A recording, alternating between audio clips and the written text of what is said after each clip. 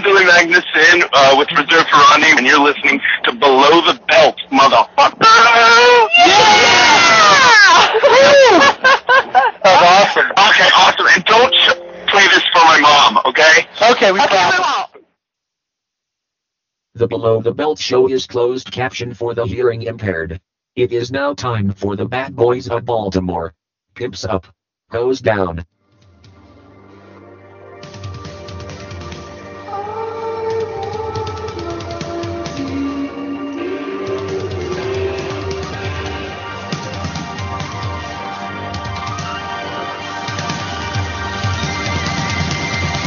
Oh, I got a live one here. Don't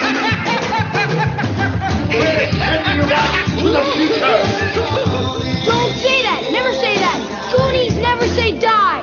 Wax on, wax off. They're here!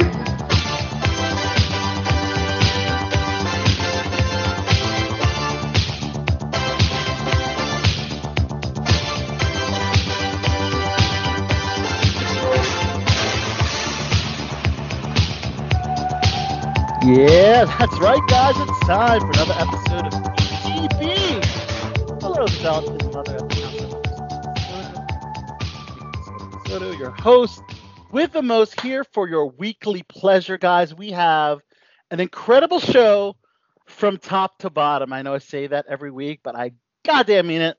Let's go ahead and start by introducing this illustrious, amazing, multi-talented panel. Starting with, that's right, he is the king of the 80s, the demotivational speaker, the one and only Chachi McFly. So normally you're lying when you say that, but tonight you're telling the truth? I mean, no. I mean, it's always an amazing show from top to bottom, no matter what. But this is more like the tippy top, right? This is, yeah, you can say the tippy top, yeah. I'm excited. Yes, what a show, guys. And, of course, we have an amazing panel that we've assembled.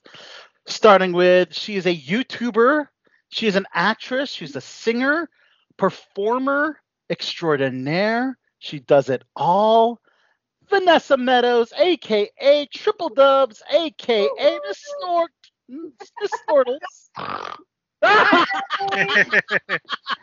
did that one on purpose, just for you. Yes, we love it. We love it, Vanessa. You certainly earned that cute little nickname for sure. Thank you. All right. Glad to be here.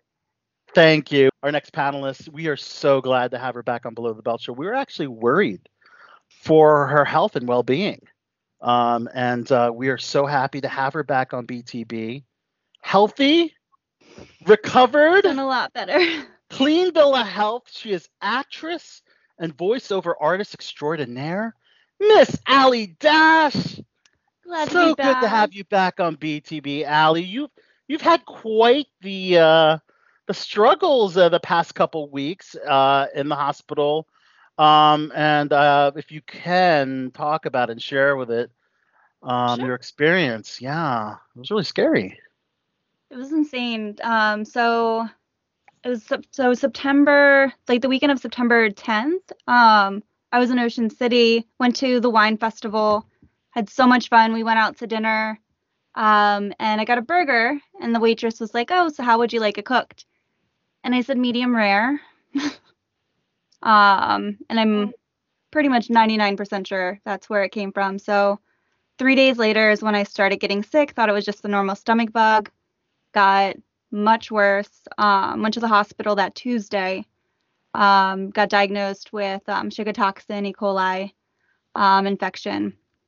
And then that Wednesday, when I was supposed to be on the show, I was like completely out of it. I slept the entire day. I couldn't keep any fluids down. Couldn't even drink anything because it hurt so bad. Was so weak. Could like barely like. So Thursday went to the hospital Thursday. They admitted me. Spent the night Thursday night, Friday night. They managed my pain and hooked me up to some fluid IVs because I was so dehydrated. Went back home Saturday. Was starting to recover from the initial E. coli infection. Starting to feel better, and then this Sunday, I started, like, my legs started ballooning up. and my stomach, and like my stomach, like I couldn't even fit into like my baggy pants. Wow. And it hurt Wow. so bad, and I could barely walk because my legs would start to bloat. So I went to the hospital, had really bad edema. They did my blood levels, my hemoglobin, my red blood cells, my platelets were all dropping. White blood cells were really high.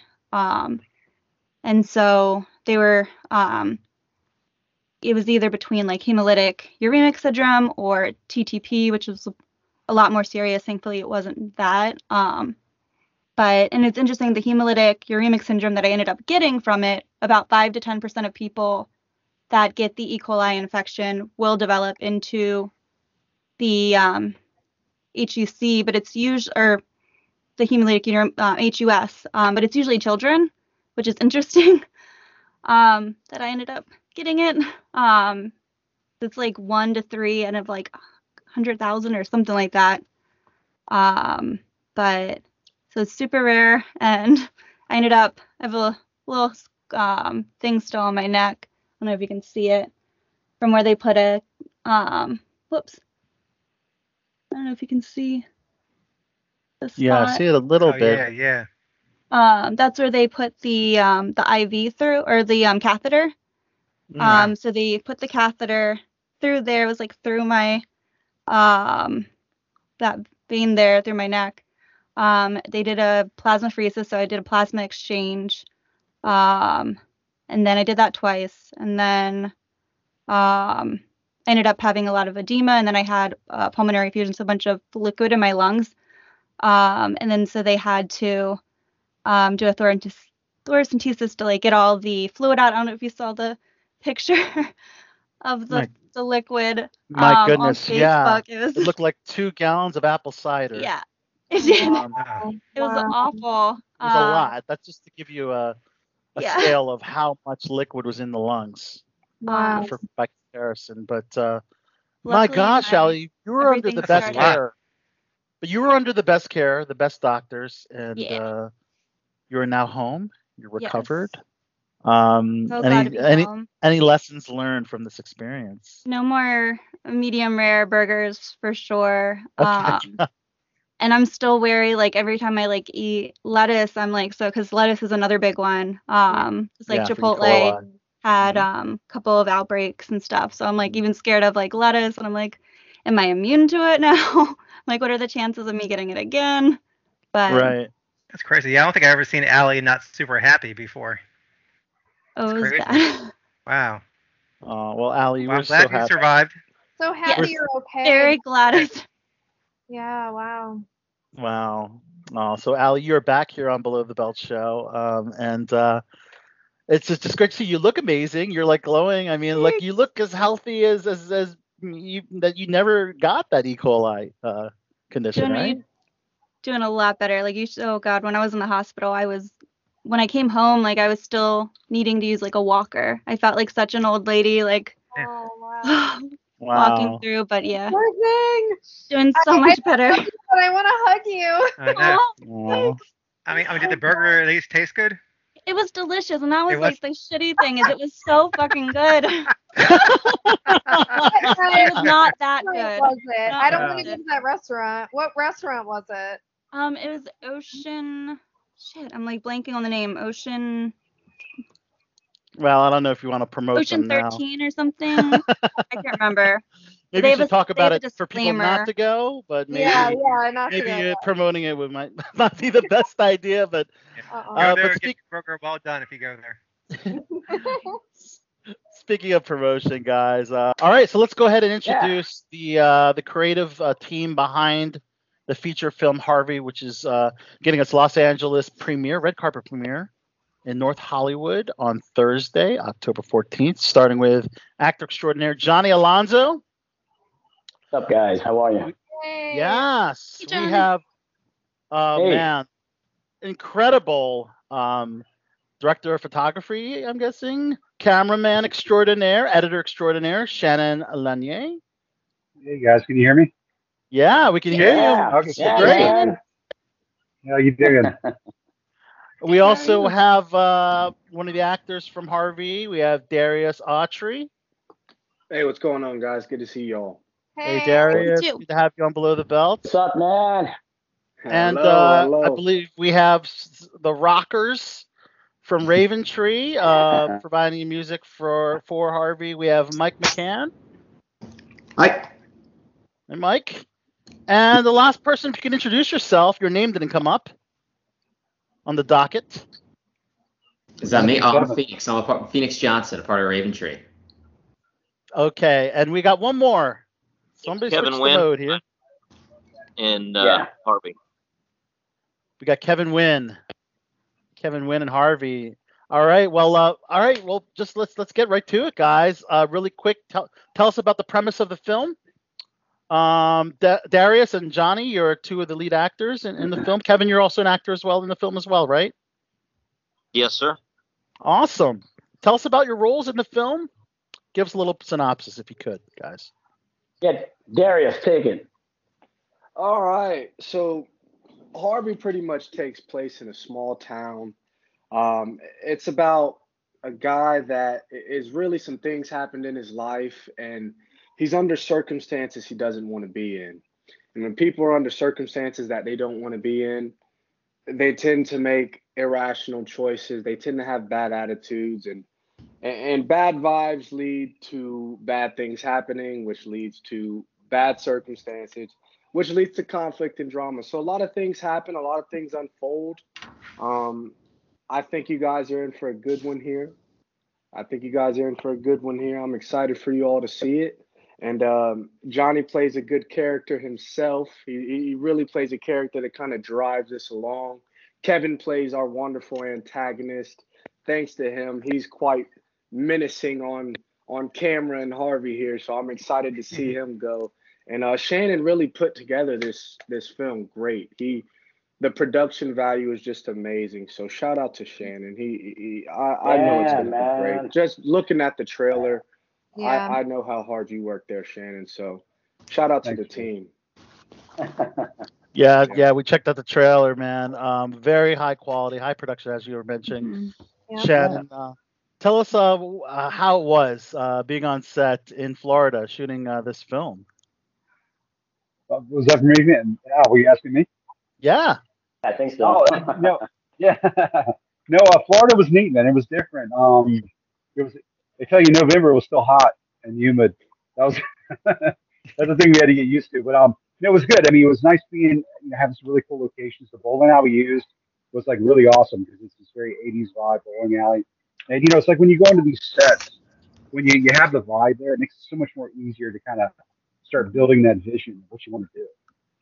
Right. Just like with Johnny's, like the bowling shirts that Johnny was wearing, and Darius, and just that whole vibe, and then of course with Darius, really just selling that character, this compressed small town vibe to it. So it's awesome to have all those little elements, and then plus going into a place I wasn't used to being. Florida's just a very different place, and Darius is from there, so he's used to it.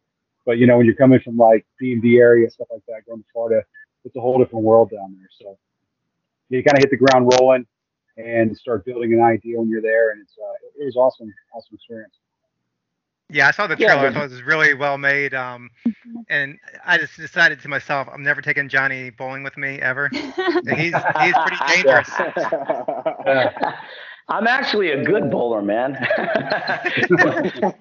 I wouldn't hit you. Yeah, I wouldn't hit you over the head with a bowling ball. I'm sorry, guys. My voice.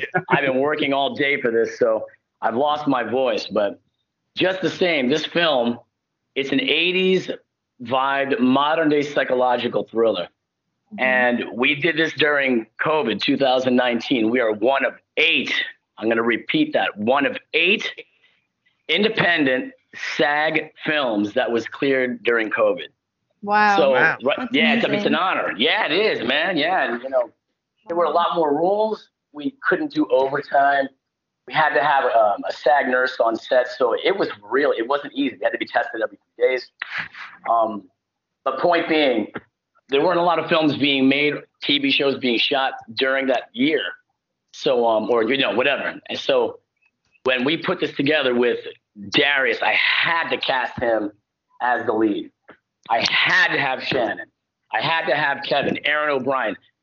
I was like, this is what I'm going to do. Of course, with our director, Renelle. She wrote the script, talented lady.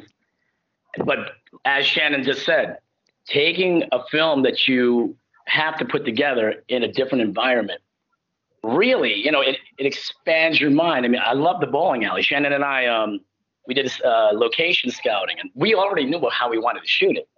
So getting back to the whole thing, after post-production, we put the project out to several distribution companies. And right off the bat, this new one that we're working with, Midnight Releasing, is giving us worldwide global distribution. Wow. Awesome. Fantastic. Awesome. Yeah, man. Congrats. Thank you. Thanks. Awesome. Yeah, I mean, like you said, I mean, it's crazy to think that we just started this thing last November, so less than a year. We're at this place now. Hollywood doing a red carpet. I mean, it really all came together. It's like just all the talented people involved. Because everything was clicking on all cylinders, and it just really came together for it.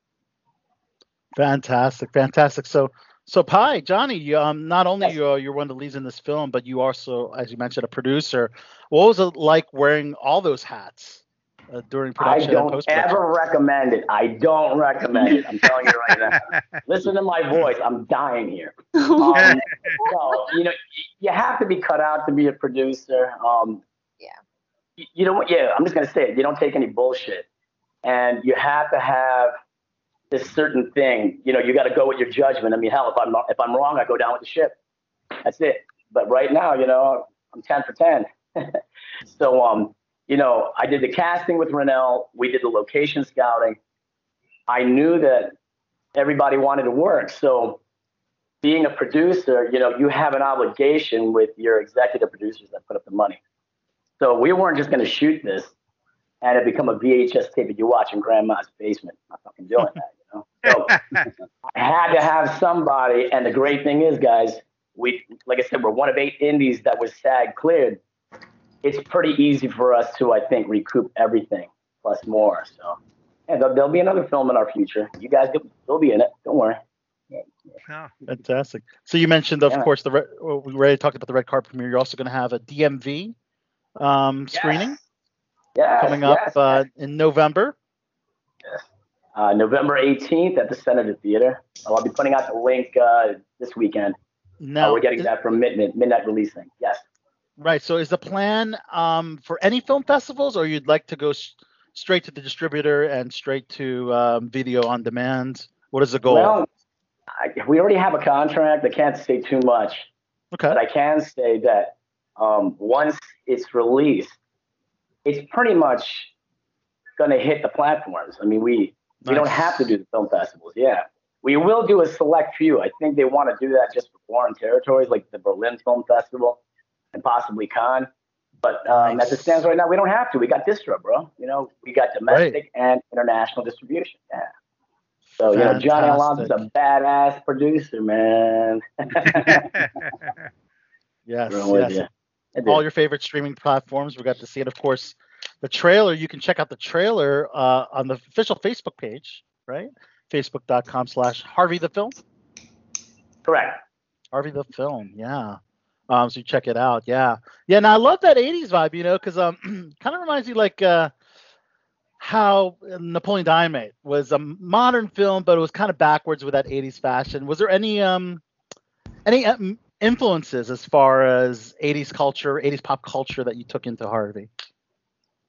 Well, I'll pass the mic to everybody else in 1 second. I'll just say yes. When I got the script, small town, I always think everything's kind of like backdated. Right. So, so me being, of course, like Chachi, king of the 80s, I had to lather it with 80s sounding music. So some of it is from the 80s and some of it is modern day bands that, perform with that 80s vibe. And I'm telling you, the soundtrack alone is badass. You got to feel like you're back in 1987 when you watch it. You'll stay. And that's why we should segue to Mike McCann and Raven Tree. Tell us, guys, how you got involved producing music for this film. Well, it's really kind of organic, right? It's Johnny discovered us about 4 or 5 years ago. I think we had just finished our second album, right? Mm-hmm. We just finished tracking it. He came out to a show there in Baltimore, and he has been tracking us ever since. He gave us a call about 3-4 months ago. Said, "Hey man, I've got a couple slots here. I'd like to include you guys." And it was that simple. And so we're really grateful to Macrovision and Midnight Releasing, Rennell and Shannon, along with Johnny, for just really including us in this. We're an up and coming band. We've been doing really well, and yeah, that's how it came about. It's fantastic. Now, in composing the music for the film, was it one of those deals where you kind of had to watch the film to kind of know which songs kind of make the most sense, or was one of those things where you're just getting creative input on what type of songs to put into the film? Yeah. Go ahead. Yeah, take it. Yeah, with this one, Johnny was pretty familiar with some of the stuff we had done on the last album, and so he knew we had kind of like this Southern Gothic vibe going on with a couple of our tunes, and he was just like, "Hey, I'm really interested in a couple of these songs. Can you shoot them to me?" And Devil's Red Mistress was the title track off that second album, and it just fit what Johnny was asking for right away. And I think that I'll pass that back to Johnny, but that's how it came to us. Yeah, I mean, I took a bunch of music that I knew would fit in this film, and I passed it to Shannon. And I said, "Shannon, carte blanche, do what you want to do. Let's see where you put it." So we rearranged a few things, but we were all on the same page. So we cut. Shannon just actually put them in pretty much where I thought it was going to be.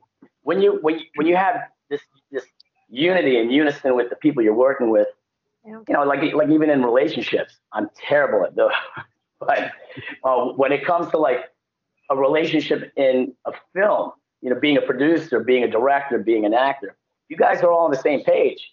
You kind of had the idea of where things had to change. So, I mean, Shannon, just kind of tell them how you put the music in, Yeah, I mean, it's funny. When I was doing the edit and doing the rough cut, I mean, basically what I did is I went to all, like Johnny said, the 80s thing. I picked out a whole bunch of awesome 80s songs, and I put them in place in the movie in the rough cut. So we laid them out, the vibe for each scene and how it transitioned. And then it was a matter of going back and replacing them with these other awesome songs. So we kind of built this soundtrack of stuff that obviously we couldn't use because it's like all the just hit 80s music and cool things and all this stuff. And so, going with that vibe, Mike was talking about the other night when we were together last night we were together. Sorry, I'm losing track of time. Last night we were together talking about pacing, and the pacing in that, when the emotional things happen or when someone's falling or whatever it was in the film, it was just finding those moments where that song and the message of that song really made sense. And Johnny did a great job of picking out these songs that I was familiar with. The same thing, on the same points as emotions, as messages, and it all just fits really well. The tempos, the beats, the whole nine. Well, it's got to be hard for you, Johnny, using 80s songs since you were born in the 90s. It's got to be a lot of research for you. 1890s. Get it right, man. Get it right. That means you're over 100 years old. like a vampire, huh? I'm a 300-year-old vampire. I keep telling people that. No, man, everybody knows that the 80s vibe is kind of back. So, like I said, but we are an 80s vibe modern day film. Yeah. The town that we're in, Harvey's town, is pretty much backdated. So if you go to like a small town, you still hear an AM radio, if any of you even know what that is. And basically, it's got like a static sound, and it's got old music because they have a very small library. Right. That's what this kind of town is. And this psychological thriller will really show that, man. Yeah, so it's funny how Johnny said that about the Love Library. When we went there were so many just, Americana organic things on location. So what he's talking about, when you watch the film, I won't give too much away, there was like a little library book box. You see those things where people put in books and people can trade them out and take them. Yeah. It's sitting right by this convenience store. So as we're sitting there looking at this thing, when we did scouting, I saw it. I'm like, I have to find a way to use that in the film when we get to that scene. And then when we actually were on set doing it, I was like, I wonder if I can stick a camera and a slider in that box and have it slide out of that box. Wow. So what we see is books. And all of a sudden, when it slides out, you're actually outside. So they're like shots like that we just let it flow and let that vibe kind of pick it up and just dictate some of those shots. We know we had to shoot for a scene, but you have to fill those scenes with other really cool stuff to make a movie. You can just shoot a scene, who cares? But really add those pieces and parts that set the place, the vibe of that place, and sell those scenes at the same time.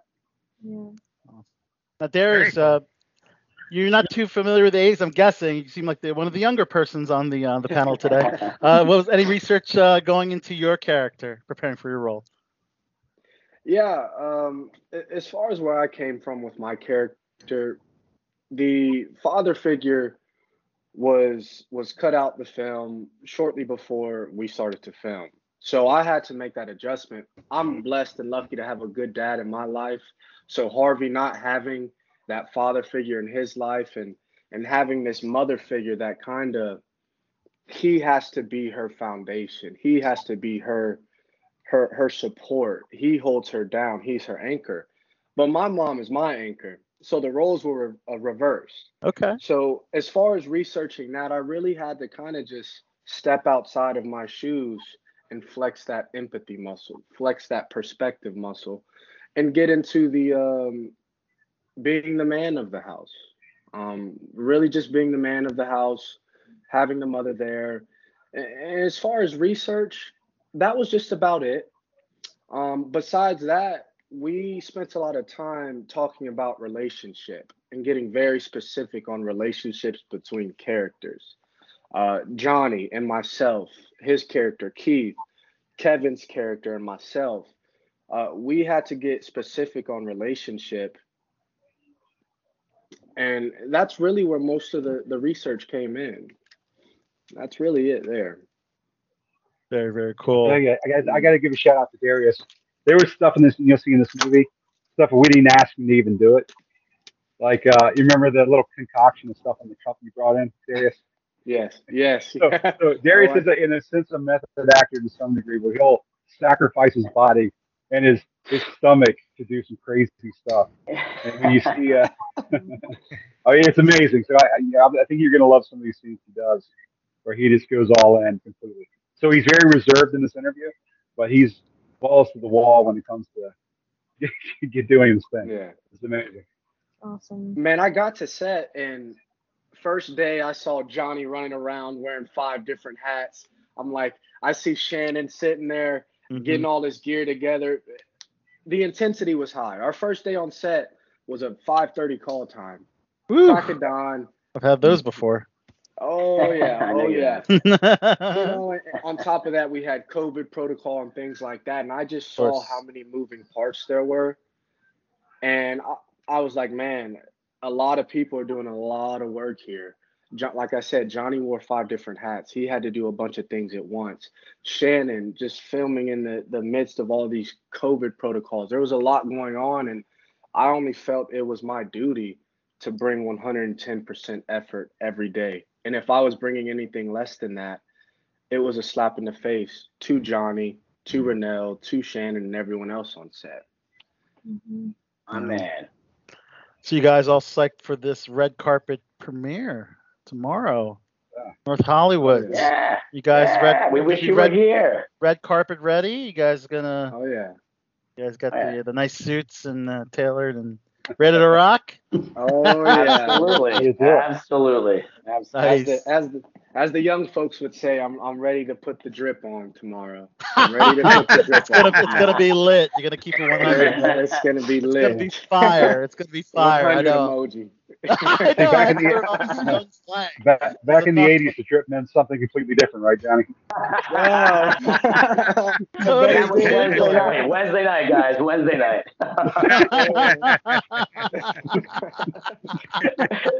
Oh, I freaking love it. So can we talk about what's next for everybody? What is the next? Yes, let's start with Kevin. Yeah, coming up, I'm doing another film in Florida, actually. It's called Rescued Innocence. It's going to touch on the subject of human trafficking. I'm going to be a detective that kind of dives into that world and rescues a lot of the young girls from the sex trafficking industry.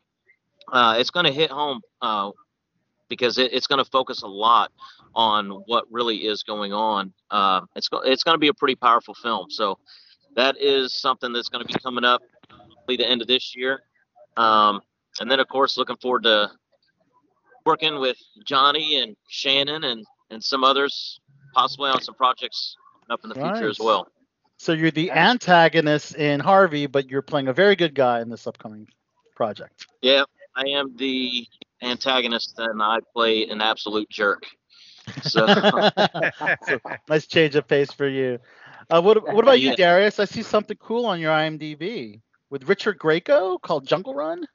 Yes, yes. I actually shot that back in shortly after Harvey.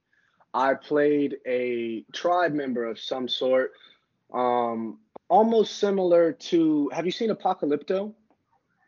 I Have you heard can't of that say I film? have. No. Okay, well, Mel Gibson, there. right? Yes, Mel Yeah, Gibson yeah. directed. Yeah. Ah. I pretty much played like an older tribe member, and I was the leader of the tribe member, and we were hunting down people throughout the jungle. It's got a similar feel to like Jungle Book, things like that. So my character speaks a different language, so I don't speak any English. It's all gibberish, subtitles covered over. Nice. But it was a good experience. But as far as what I have next, I'm actually a theater junkie. That's where my fundamentals are. That's Nice. where That's great that's to where hear. my training comes from. So I'll be returning to the stage in January Very to nice. play Romeo in Romeo and Juliet at the Strass Center. Awesome. Oh, Yeah. Awesome. wow, that's great. Yeah, That's so great, I'm man. very Yeah. excited for the challenge. As you know, Shakespeare is a different fight every time you approach it. So I'm excited for the growth that's about to take place here. Mm-hmm. Awesome. Shannon, you always got some cool projects in the works. Yes. Yeah, well, I mean, Johnny. I mean, we have a lot of stuff together we're working on. I mean, we got Very cool. all kinds of things in the works, and Dark Running Films. We always work on things. I mean, I see Allie sitting there. We still have to get to Allie's film at some point. She's got an awesome Yes. film, but we got some things. We got some Adventures of Superhuman. That's kind of in the works. Is more of a comedy action thing. Like I always described it, it's a mix of Jackass, Road Trip, and Napoleon Dynamite, basically. Yeah. That's a great love that. combination. Yeah, we That's actually, fantastic. Johnny and I, when we were in Florida, we went over and saw this guy who was the main focus of Superhuman. We actually went to his house and filmed the stunt there. We had Yes. him put out. We got to put Insane. out sometime. Shannon, you actually showed me some clips at Yeah. our buddy Lion Beck with some Mortal Kombat screening. I remember you showed me some clips of that. Yeah, stuff like that. I mean, we Yeah, got very cool. our 13 Colchester, which is a Bunny Man film. We got a lot of things, and Johnny could talk about a lot of the other stuff we got. We just got a lot of stuff. It's just really a matter of what comes first, and we Right. focus on what is what it's like anything else. It's where's all the hype and what project is the best to do now opposed to later. But the good thing is we have 5, 6, 7, 8. I don't know how many slate of films to get to, but a lot Wow. of stuff. So, As you Johnny, like to call it, talk about you like to call it a 5 slate, right? Five? Yeah, Five five slate? film slate. Yeah, Yeah, five film that's slate. Yeah. That's the tag. So in That's addition the to that, you had a recent co-star on Outer Banks. Oh yeah. Yeah, Oh, yeah, Chachi that's is right. a huge Yeah. Outer Banks fan. Chachi, you've seen every episode, right? I have, yes. Yes. Good. It's definitely a great show. Tune into I can't say that there's going to be a season 3, but if there is, I might be there. I can't say much, but There'll be the a scene that you saw is pretty much a debut. So, so there's more of that character, but I can't say if season 3 is still happening. I can't say much. But I just finished a guest starring on A Haunting. Nice. And I'm on hold for 2 films, and then like Shannon said, we've got a lot of pieces that we're putting together for a couple films we want to shoot in the winter. One in Atlantic City, Right. possibly. So, yeah, we'll see what's up, man. All right. Always And stay busy. Raventree, where can we find everything on Raventree? Yeah, so we've got, we just released the first single off our new album yesterday on all streaming platforms. And if anybody's interested in checking that out. And then the full album is going to be released the same week as our Baltimore premiere of Harvey. So things have really kind of worked out well for that. And we're going to be attending the Baltimore premiere. And then we'll see where 2022 takes us. All right. Awesome. Chachi, you wanted to add something? No. Oh, okay. I'm sorry. I thought I talked over you for a second. No. Well, guys, No. Well, Chachi, guys, this is tremendous. Johnny Alonso, we have Shannon Lanier, Darius Autry, Mike McCann, and Kevin. Thank you so much for joining us here on Below the Belt Show. Talk a little bit of Harvey, and of course, the official Facebook page, facebook.com/Harvey the film. Make sure you check it out for all the updates on the film and where we can see it. Hopefully, everyone will get to see it. Oh yeah, Well, it's going to be everywhere, like Johnny says. I know that, like Sid said, we can't tell everybody where it's going to be, but it's going to be everywhere. Awesome. Yep. That's great. Looking forward to it. Awesome. Thank you, guys. All right, Thank guys. you. Take care, guys. Thanks so We'll much. see you soon. Bye, See you man. soon. Bye-bye. Bye. Thank Bye. you. Hey. All right. Bye. All right. That was Team Harvey, guys. Awesome. Yeah, really good trailer. Looking forward to seeing it. Oh, the trailer was dope, man. It's really good. Yeah, looking forward to checking it out. So, Shannon's stuff is always really good. Shannon Lanier, He's so talented. quality filmmaker, editor. He does it all, and yeah, it was great to talk to the team.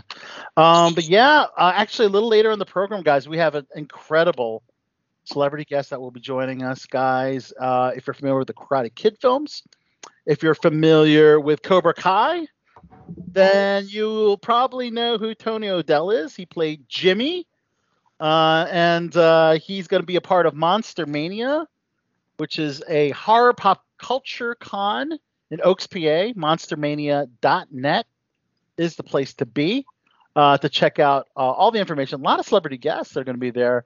But yeah, we're going to have Tony O'Dell a little later on the program from Cobra Kai and the Karate Kid franchise. He also is best known for his role on Head of the Class as Alan, the preppy.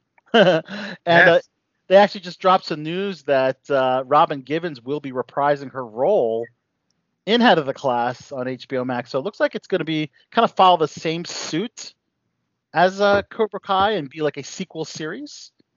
So that's pretty exciting. Yeah. That's the best way to do it. Yeah. All right.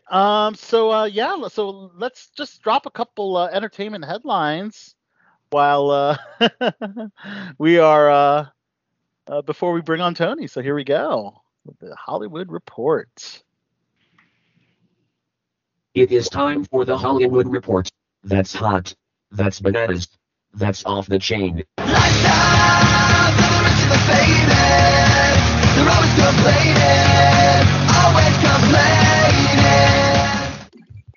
All right. Lots of stuff going on in world entertainment, guys. So, well, you know what? Before we get into Hollywood entertainment, well, let's talk about local entertainment because I completely passed my mind last week that we forgot to promote the premier festival in the DMV. That's the Renaissance Festival.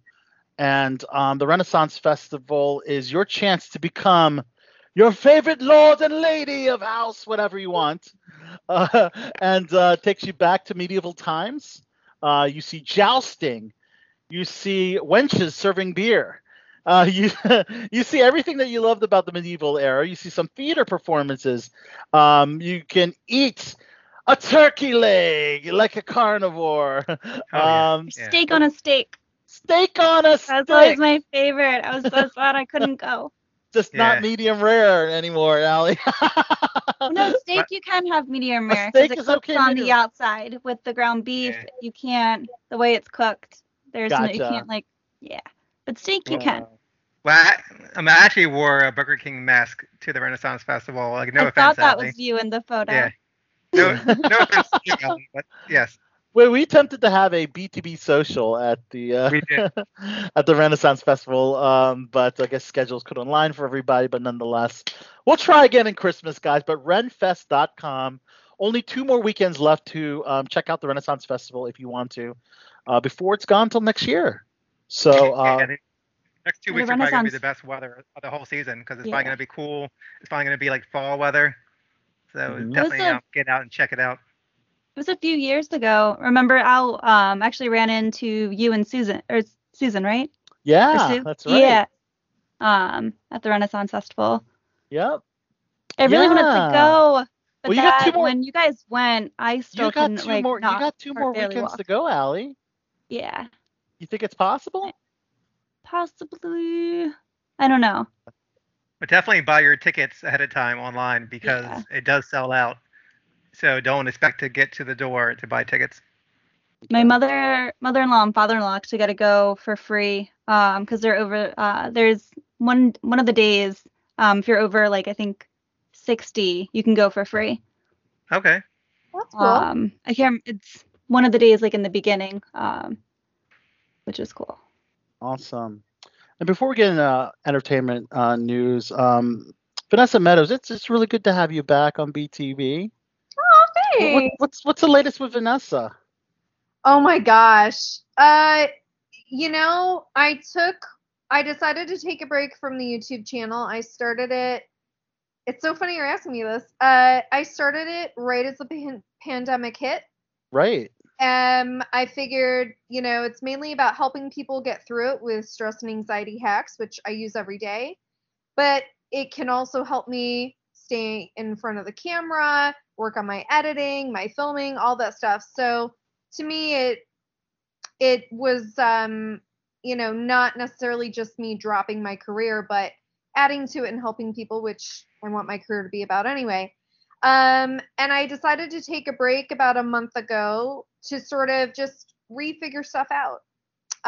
Because things are starting to open up now. People are filming more.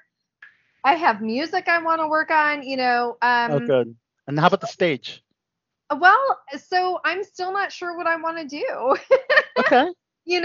But I mean, that's okay. I think when you're a creative, like all of us are here, it can look differently at different stages in your life. And you just kind of have to get in touch with that pull that you have in you, that instinct. But you also have to do what they said in the interview that we just did. You kind of have to figure out where the hype is and figure that out for yourself. And so I'm trying to figure out that right now. But thanks to you, I did get in touch with Rick, who you suggested I get in touch with for my music. And I am working with him on producing. Rick Peters of The Perfects. Yeah.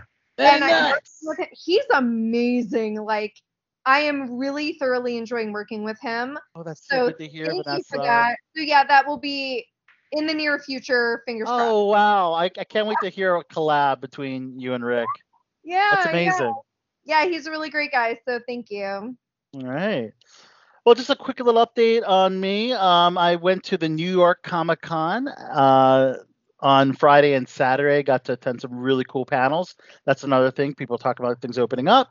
The New York Comic Con is back after going in the dark in 2020. So it's good to see, which is my favorite con. I think it's just, in terms of just the guests and the panels and just everything, just the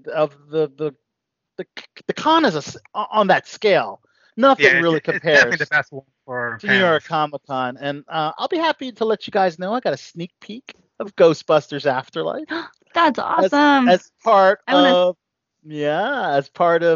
the panel, Ghostbusters Afterlife panel, the entire cast, with the exception of Paul Rudd, was in attendance. Did Bill Murray show up? Pardon? Did Bill Murray show up? That's a spoiler, isn't it? No. The panel. None of the OGs were there. It was Jason Reitman and Ivan Reitman, which is awesome. Carrie Coon, Finn Wolfhard, McKenna Grace, and the rest of the young cast. So mostly the younger cast, which, again, I got really big Stranger Things vibes from the film. And disclosure, I was only able to watch the first half of the film because I had tickets for the New York Film Festival to check out Parallel Mothers, which is an incredible film, which people say may have Oscar contention for some of the performances in that film. But really quick, back to Ghostbusters. You know what? It was just a great feel-good movie, guys. I mean, it's granted, you're going to have to wait an hour before any ghosts appear. You're going to have to get a little bit of the backstory of some of the OGs and, of course, develop the new characters, which, as you know, it's the daughter of Harold Ramis's character. Right. Yep. Egon. And Egon. Their grandkids. Egon, and his grandkids. Yeah. And Egon had passed away. So the actor that played Egon Harold Ramis had passed away, and Egon also passed away, left his family, his abandoned house, like, on a dirt farm, allegedly, which is pretty much far apart from any society. And of course, yes, discovering some of old artifacts of Ghostbusters past. Some old technology was discovered in that house. And as you can imagine, bringing out old technology might bring a couple of the old ghosts, maybe, that were a part of that technology. I don't know. But a fantastic. Well, you pretty much see a lot of that stuff in the trailer. Yeah, the trailer looks. I'm trying to tell you guys this without spoiling it. Yes. Right. Yeah. I mean, you see the mini Stay Puffs in the trailer. You see like the the ghosts come back. Yes, the ghosts come back. But, you see it. You see that one. Yeah, and you like the trailer, Allie? It looked so good. And that's the thing. The thing about the trailer is that it really just gives you that nostalgic feeling that the 2016 Ghostbusters film that they tried to reboot did not give you. So you're gonna, I think fans of the original Ghostbusters movie is really gonna enjoy this film, guys. So it was just great to hear just the relationship that the father and son of Ivan Reitman and Jason Reitman had during that panel, and how awesome. Jason was pretty much just thanked his dad for everything, and of course he is the one responsible for the franchise. There would not be a Ghostbusters movie without Ivan Reitman. So was the audience pretty much into the movie? Yeah. So the part you saw, cool. Yep. Not a single person seemed to have left the film, and sadly I did halfway through because of the other film, but they probably thought that you thought it sucked, maybe. No, I was so I was like elated. That guy hated it.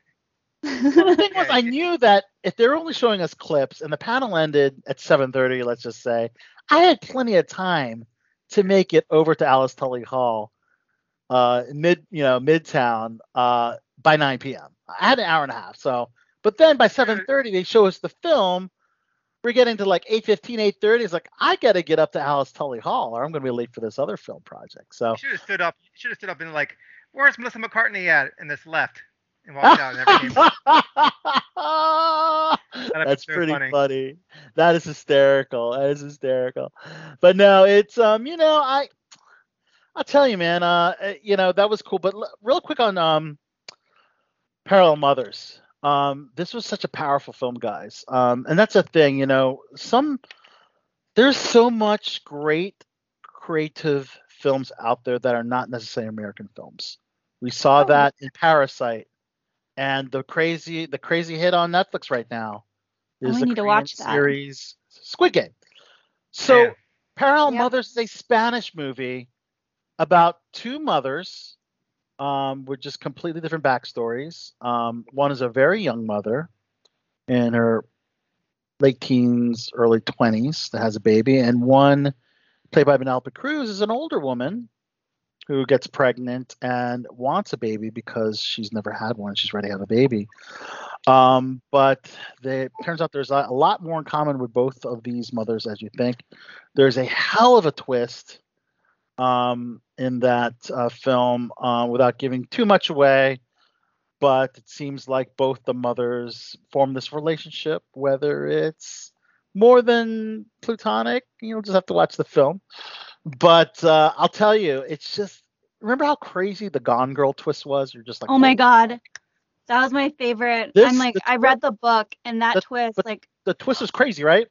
This is this kind of twist? This has this kind of twist. This movie, I love plot twists. Has this kind of twist, and I don't want to say it here on the air. It. Yeah, I won't say here on Below the Belt. It's just too much to Mothers? reveal. Parallel Mothers with Penelope Cruz. It's a Spanish language film. It's completely subtitled, but it closed the New York Film Festival. That's awesome. Amazing. But some other highlights. I got to see The Boys retrospective. Well, that's a good thing. That's a good thing that these foreign films are gaining popularity in this country because of maybe it's going to kick Hollywood in the ass, and like they're going to stop doing all these remakes and reboots, pointless sequels. Pointless make some original ideas. Mm-hmm.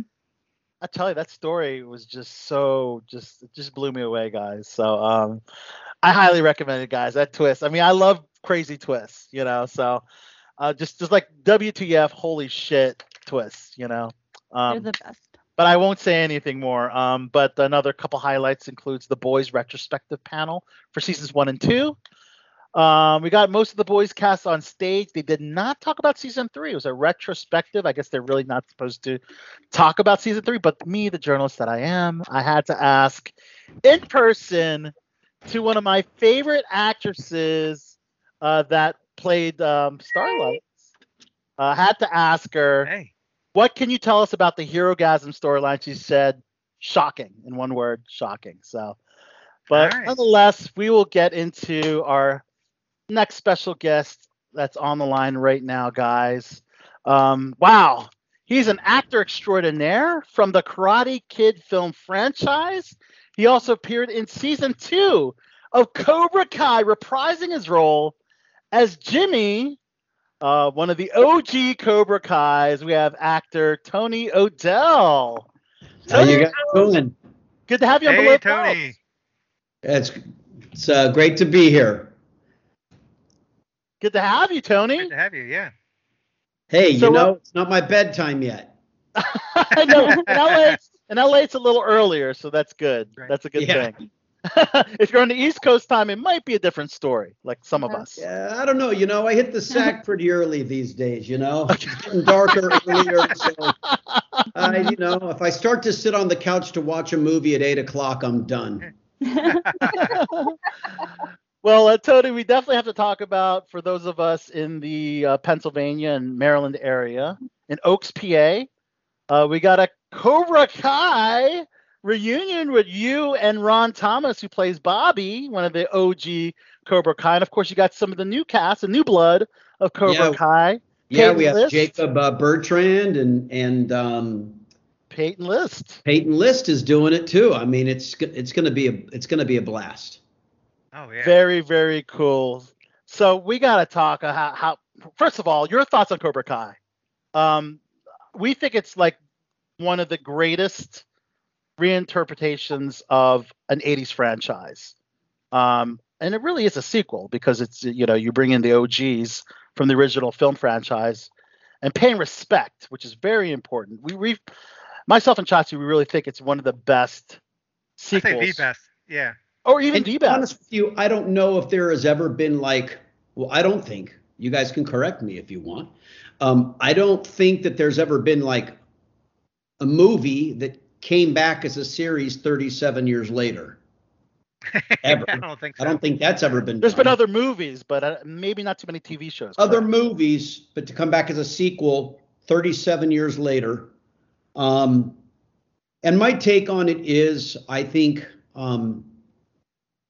Hayden and Josh and John, the creators, the writers of the show, I think they have done an absolute incredible job at basically just bringing the story forward 37 years later.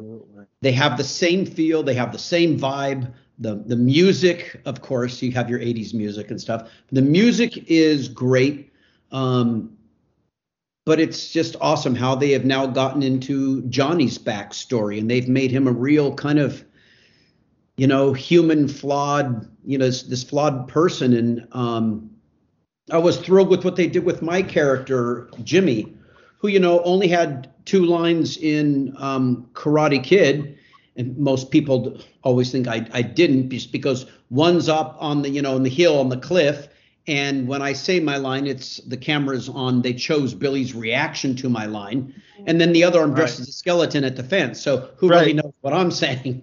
But they did my character Jimmy such justice. And it's interesting because when John Avildsen first cast me, there was only going to be 4 Cobra Kais. So just so everybody knows, there was only going to be Johnny, Tommy, Bobby, and Dutch. He'd only picked 4, and I auditioned for him, and he said, you know, I was only going to have 4, but I'm going to add you and make you the 5th. And Wow. yeah. And I was like, oh, okay. Didn't really know what it meant. None of us knew what Karate Kid was going to become, but he said, I'm going to make you the 5th. Now, you have a very young, boyish kind of look, so I'm going to make you the tag along. So yeah, I'm going to be back there, like the wannabe, right?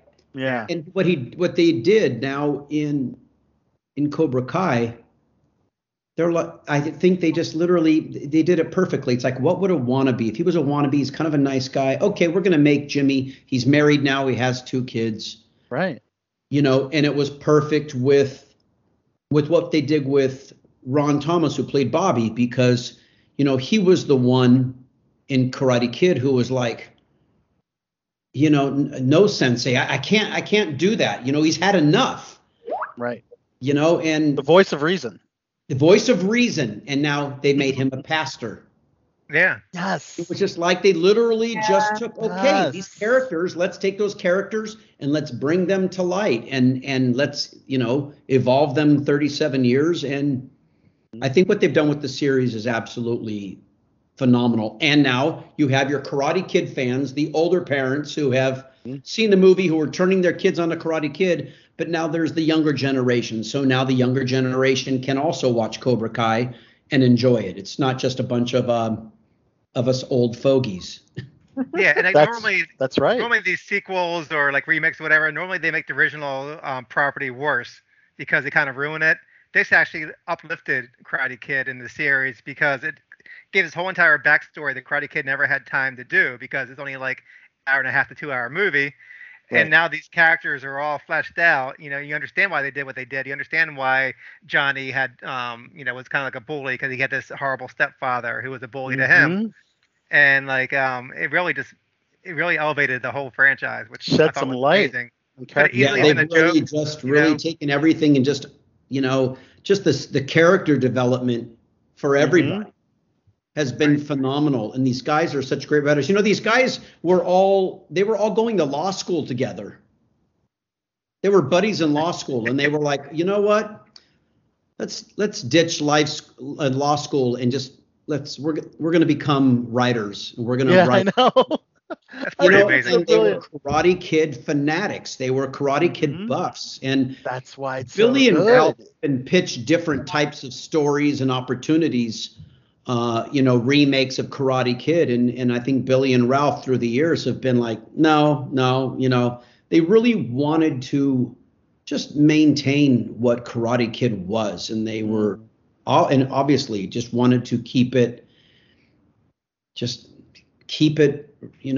classy and respectful, everything that movie was, and not do some schlocky. And they knew when they read this, they were like, oh. Yeah, this is it. Yeah. Well, you were in the 2007 music video by the No More Kings, Sweep the Leg. Yeah. You think that led to having Cobra Kai created? Because that was kind of like, where is Johnny now? What is he doing? That was it might have, but I know that the topic has come up, throughout the years of there being a remake or whatever. Maybe this was a little bit of a precursor, a little bit of just a little taste, enough to ignite a few minds. And I don't know how long Hayden and John and Josh had been working on this. I don't even know if they had any connection to No More Kings or any of that, but I'm glad we're here. And I love it. And for me, it's just been amazing to be able to still have this incredible experience 37 years later. And when we did Cobra Kai and we're all sitting in the bar scene and we're in between scenes and we're looking at each other, it felt so weird. I mean, granted, Chad wasn't there, but it felt so weird because we're looking at each other and it's like, wow, it's literally like we haven't stepped off the set in 30 years. We just look a little bit older, but just a little bit older. Just a little bit. Just a little bit. Not a lot. Yeah. So Tony, you get the call from the producers to reprise your role. What's going on through your mind? It's just kind of, it was just mind-boggling. I had heard, that they were going to be calling, and we were kind of trying to they were getting the deal in place and all that. And I was working on set, coaching for Disney Channel on a show called Sydney to the Max, and they're like, okay, well, they're going to be calling, so can you free yourself up for the phone call? And I did. And they couldn't have been nicer. And they're like, Tony, we got you. We're going to develop your character. We're going to give, if you ever thought that Jimmy didn't have a voice, Jimmy's going to have a voice. Yes. And I love it. Naysayers who said, oh, he didn't have any lines or whatever. He goes, no, they said, you're going to have a lot to do. You're going to have some comedics. You're going to have comedic stuff. You're going to have fun stuff. You're going to have a bar fight. You're going to, you guys can have a lot of scenes. And I was just, afterwards, I just thanked them so much and just said, thank you for giving Jimmy a voice. And so and you didn't have to audition, Tony? You didn't have to audition. They just called you and offered you the reprise role? Correct. Awesome. I guess they were really trusting that I could still act. Well, you definitely did. They went out on a limb. And I think they knew that I had done Head of the Class after Karate Kid. Of course, I went and did the famous movie Chopping Mall. Oh yeah.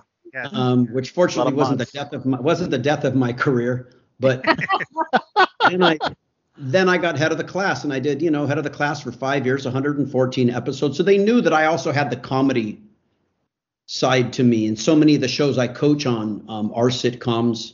I coach on Secrets of Sulphur Springs, which is more of a teenage suspense mystery on Disney Channel and Disney Plus. I coach on that show. But they just knew that I have so much background in in acting and coaching, and I coached Zendaya for 11 years, and Zendaya's gone on to do phenomenal things, and started off with her on Shake It Up in 2010, I think. And now she's an Emmy winner because of you for Euphoria. I'd like to think that maybe I had something to do with it. I know that Sam, who's the creator and the writer and the director of Euphoria, does amazing things with her. And I think for Euphoria, all she and I did was read the table draft together before she went and started. And I did coach her for screen tests for Greatest Showman and all that other stuff. So there's a piece of me there. I'm just so proud of her. I'm proud of her. She's her own lady now. Very cool. Well, I mean, before we get to Head of the Class and Chopping Ball and stuff, last year we unfortunately lost Rob Garrison, who played Tommy in Cobra Kai. What was it like working with Tommy again, and plus him dealing with real life cancer during that shooting? So first of all, to get together with Ron and Billy and Rob. Rob and I were always close. Billy and Rob were always incredibly close. And so it was phenomenal for all of us to be together. But one thing that I want to definitely make clear, and we just did this when we did Big Texas Con this last weekend. They asked the same thing about Rob being sick, and Rob was not sick during Cobra Kai. He was not sick at all. And it's understandable people would think that. And I think partly is because he played sick and, and maybe that there's some confusion there, but Rob was perfectly fine. He wasn't sick. Yeah, it wasn't until 9 or 10 months later or a year later that he actually got pneumonia. He got sick. He went to the hospital and they said, okay, you got a pretty bad case of pneumonia. And then that pneumonia just kept getting worse. And then I think they had to put him, I think, on a respirator. And Billy was kind of calling me and giving me updates because Billy was talking with his sister. And then I did hear that maybe they did discover some other things.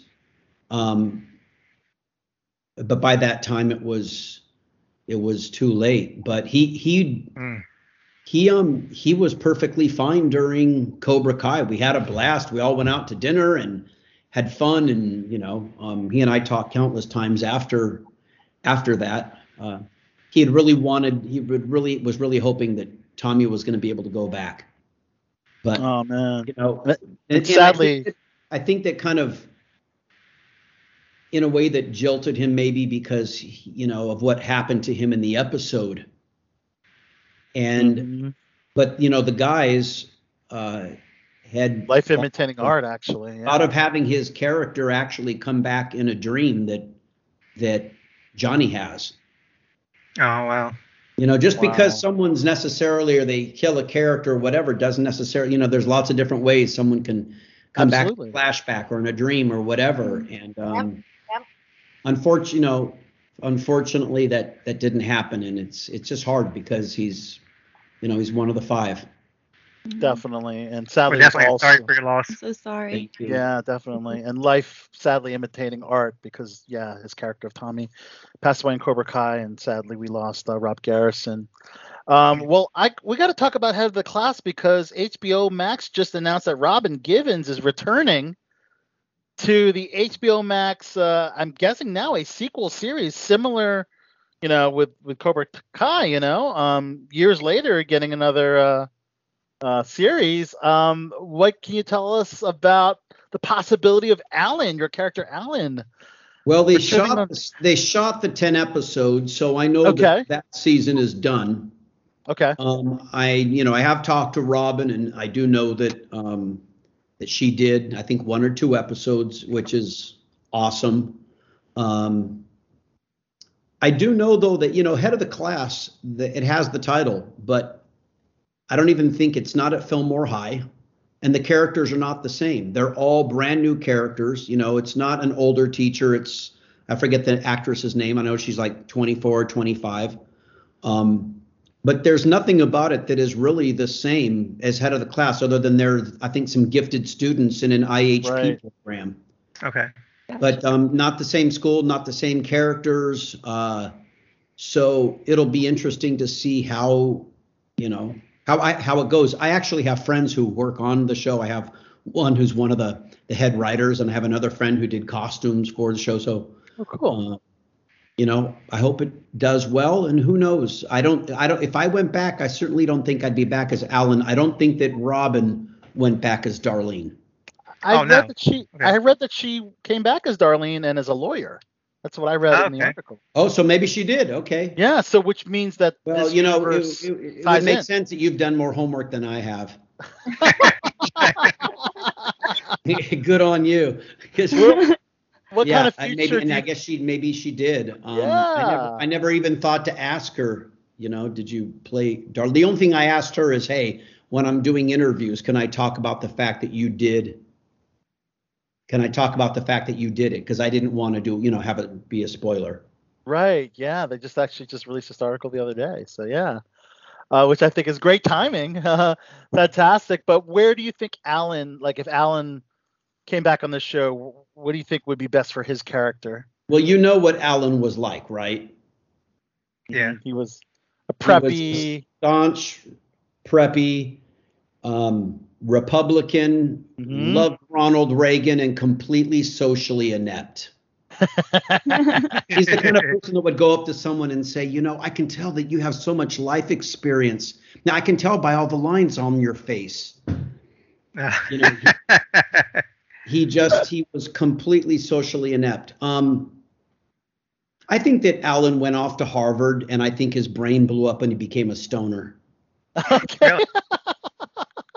You don't think he'd be running like a tech company or anything? I can see that. Maybe, but I always thought that if they let me come back as Alan, I would have wanted to bring back Alan as almost like Charlie Moore. Just this cool dude, or just like I said, this guy who he was so driven to get to Harvard, and right, and he was so pathetic because he was so he was just so above, thought he was above everybody, and really had that kind of that attitude about him, and I would have liked to have seen him get shit on a few times. And can I say that on the show? Oh, you can say whatever you want. Okay. Yeah, below the belt show. You can shoot below the belt. I just wanted to see if it would have been good for Alan to get shit on a few times, and maybe get his ass kicked in a bar by some of the Cobra Kais. And yes, I love it. And maybe have just like kind of chilled out, and like I said, yeah, maybe he's like a stoner or something. I don't know, but I wouldn't have wanted to bring him. I wouldn't have wanted him to be the same. I would have wanted to have fun with him, you know. Okay. Definitely. So I have a quick question. It's about Cobra Kai. Well, I think I have two. One is, did you know how to do karate before the Karate Kid? So, excellent question. Cobra Kai. And how did being in the Karate Kid change your life? Did you notice an immediate shift, or was it sort of over time you sort of noticed that perhaps it was or was not helping you? I can't imagine that it wouldn't have. Okay, great questions. I did not know karate before I got Karate Kid. Like I said, I auditioned for John Avildsen.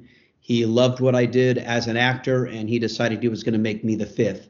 I did not go in having any karate experience. Ron Thomas, I think, was a second-degree black belt. Now Ron's a sixth-degree black belt. Chad McQueen had a lot of fighting experience due to his relationship with Pat Johnson and his father, Steve McQueen. Billy trained for the movie. I trained for the movie. Rob trained for the movie. We did not have any fighting experience whatsoever. And in terms of what it did for me, you know, it was just so great to be able to walk into casting offices after Karate Kid. And that can only but help being on your resume when they know that you've done a movie as big as Karate Kid with the director John Avildsen. You know, and you go into an office like head of the class, and oh wow, you're one of the Cobra Kais. Wow, great. You know, it just, I tell that to all my clients too. The more you can get on that resume and have them see that you're current, that you're working, and that you have something, they have something great to talk about with you when you're in the office. And you know, and let's not forget, you know, the residuals from Karate Kid. Heck yeah. They've kind of been a blessing. They've been a blessing. They've partly, you know, this is the home that, was I in this home when I did Karate Kid? No, I was in this home on the second season of Head of the Class, but it's all been this home is all a part of that. And I love it. I just have so much, you know, gratitude for Karate Kid, Head of the Class, for the things that have really been amazing stepping stones in my life, learning experiences. I've formed friendships for life, and they've just done a lot for me.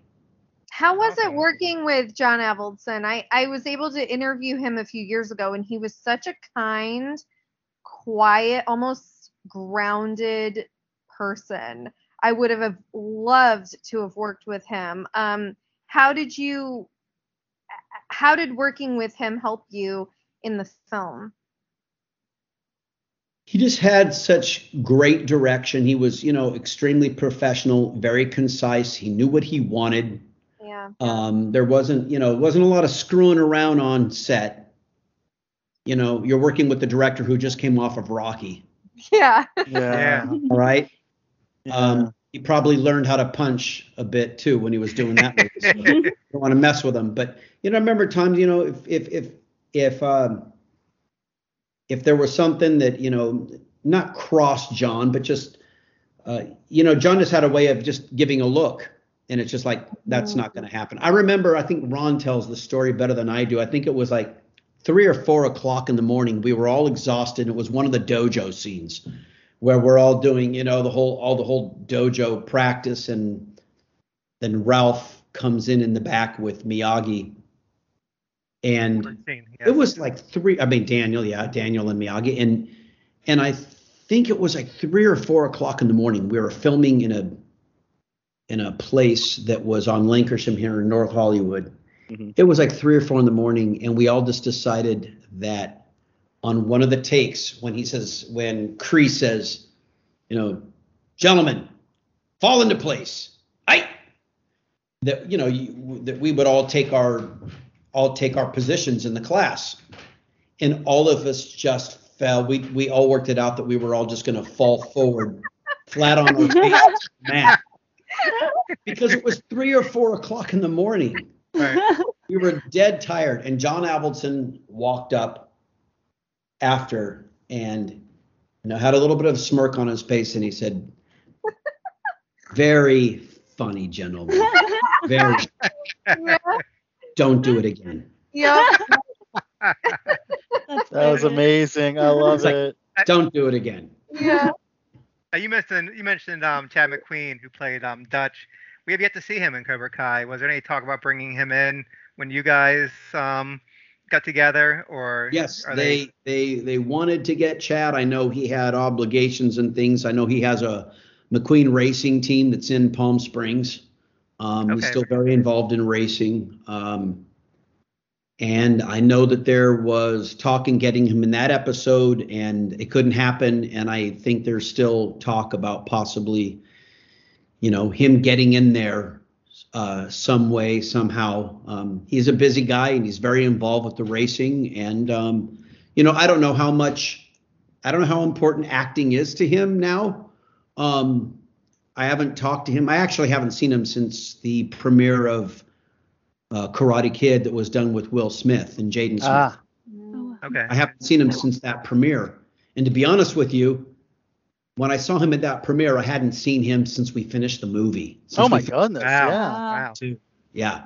Wow. So of course, season 4 of Cobra Kai drops New Year's Eve, I believe. Is there anything you could tell us about the return of the OGs, the original Cobra Kais, and if we can expect them in season 4 or other seasons? The only thing I can tell you is there's going to be a season 4. Yeah, we're super excited. Now, earlier you mentioned Chopping Mall. Are you surprised at how much of a cult following that movie has now after all these years? I actually am surprised, but I'm actually really digging it. And I just think that we have to, it also has to be redone because all of the rest of my career has been rebooted. There you go. That's more work. My career has been one big reboot. I mean, Karate Kid, Head of the Class. Yeah. And I think Jim Wynorski, the director of Chopping Mall, actually has tried to work on some ideas for a reboot and has run it by the studio. And so I know there's some fans out there that would love to see it. I think it'd be so easy to say that could come up with, she and I got married after the end of Chopping Mall. We got married, and there's so many ways you can go with it. So who knows? But it's so fun, and it's just a crack. So 80s. It is so 80s. I love it. Like the scene, like the mall scene. Was that the Sherman Oaks Galleria? It was. It was the Sherman Oaks Galleria. The exterior was the Beverly Center. Was the exterior. Okay. Oh yes. So where they also filmed Fast Times. So it's a very 80s.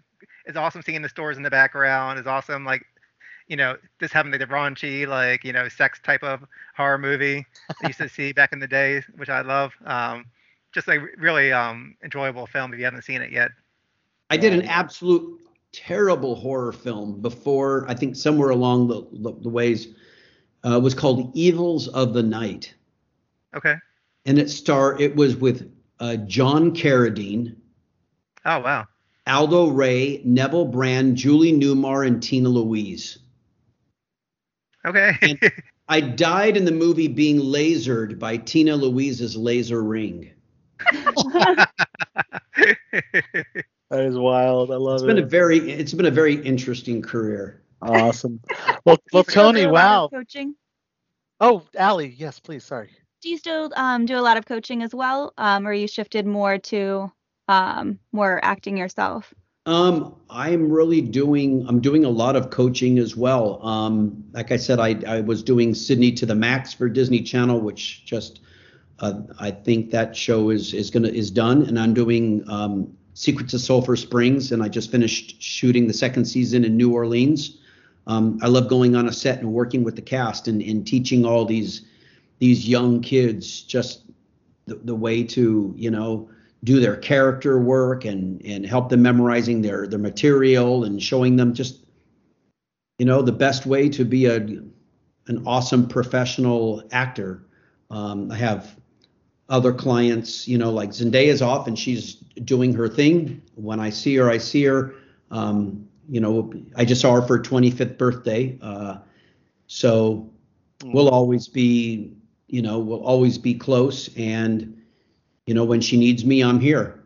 That's awesome. I love seeing that. Yeah, we have a great relationship. But I have other clients, one just finished a Nickelodeon show. Another one's on Broadway right now. So I just have, I have a lot of, not a lot of clients, but the clients are all doing well. And it's something I love. Awesome. To do. I just don't have a lot of time for it, but I love it. That is I really enjoyed watching Sydney to the Max. My daughter loves that show, so we used to watch it all the time. So you did a very good job. It was really fun. Disney Channel's been really good to me. Like I said, I did, started with Shake It Up with Disney Channel and then coached on the first season of Girl Meets World. And then I did Casey Undercover with Zendaya. I saw you were in a couple episodes of that. And I also did watch I saw you were in a couple episodes of Casey Undercover as well. Yeah, I was in an episode or two of Casey Undercover. I was in an episode or two of Shake It Up. So I find my way of weaseling into these. Yes. That's awesome. And I probably for George Lopez show, which I coached on George Lopez show for 5 years, I probably did 17 voiceovers for that show as well as a few appearances as well. So. And I heard George has a pilot in the works on Amazon. He does have a pilot. I don't know if he has one or he has a couple things going on right now. Yeah, so you might have to reach out. I love it. So Tony, we've been in contact. I texted him when I was in New Orleans, and and I think he's going to be doing this pilot with his daughter Mayan, who I talk to all the time. I love it. Well, Tony, this is tremendous, man. Thanks so much for talking to us here on Below the Belt Show. Of course, if you're in the Maryland area, the Pennsylvania area, Philadelphia and surrounding areas, New Jersey, monstermania.net is the official website of the ultimate pop culture and horror con. I can't wait to go to Monster Mania. Yes, Tony's in the house. It's a fun con. First time, and it's, as the kids say, it's going to be lit. It's gonna be lit. It's gonna be fire. I love it. I'm really looking forward. It's gonna be. A couple of us will be in attendance. We're gonna stop by and say hello. Definitely. That's awesome. I hope you do. Awesome. Well, Tony, before we let you go, if you could let us know who you are, throw out your character from Karate Kid, Cobra Kai. Let us know you're on Below the Belt Show. Hi, this is Tony O'Dell. I played Jimmy in Karate Kid and Cobra Kai, and you are listening to Below the Belt Show. Awesome. No mercy. No mercy. Strike first, strike hard. No mercy, sir. Yes. Domo arigato gozaimasu. We're going to loop that all in. I love it. Awesome. Tony, thanks so much. We're going to check out Monster Mania and see you and Ron Thomas, Peyton List, Jacob Bertrand, and the rest of the celebrities in attendance. A quick snapshot on the count of three. Oh, yeah, sure. Okay. 1, 2, 3. Awesome. Did it look good? Yeah. I see great. You guys. I can't see me, but. Oh, we see you. You look great. If you think it's in there. Shot, because the last podcast I did, they didn't tell me they were shooting it, and you got this. I looked like I had a really bad case of Bell's palsy, and my face was. You know what? I'm looking at the photo right now. You look amazing, Tony. Okay. I'm okay. I'm doing okay for 85. Yeah. No Bell's palsy. No Bell's palsy. Awesome.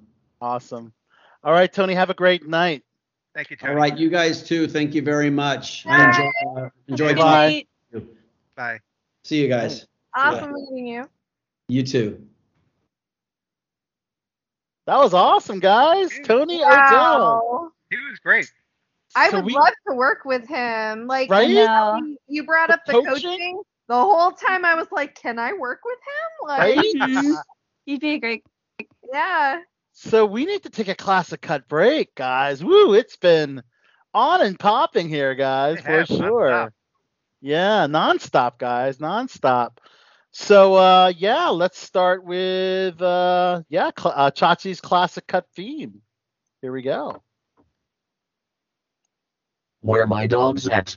It is time for King Chachi's classic cuts. Holla at your boy. Chachi.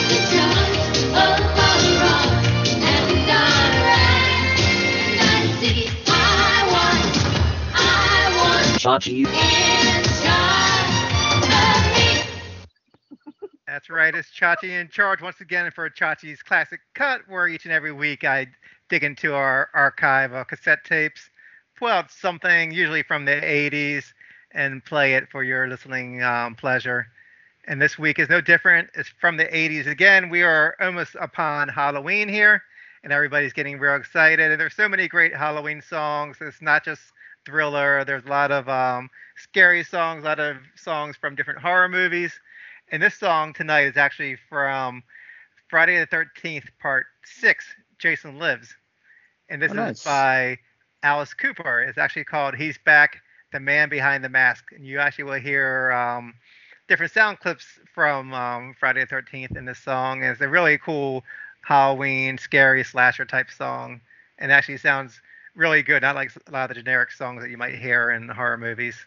So this song is from 1986, released in August, along with the movie. This is by Alice Cooper. He's Back, the Man Behind the Mask. We'll be back right after the classic cut. Did you see that face, or was it just a dream? This can't be real, that only happens, babe, on the movie screen.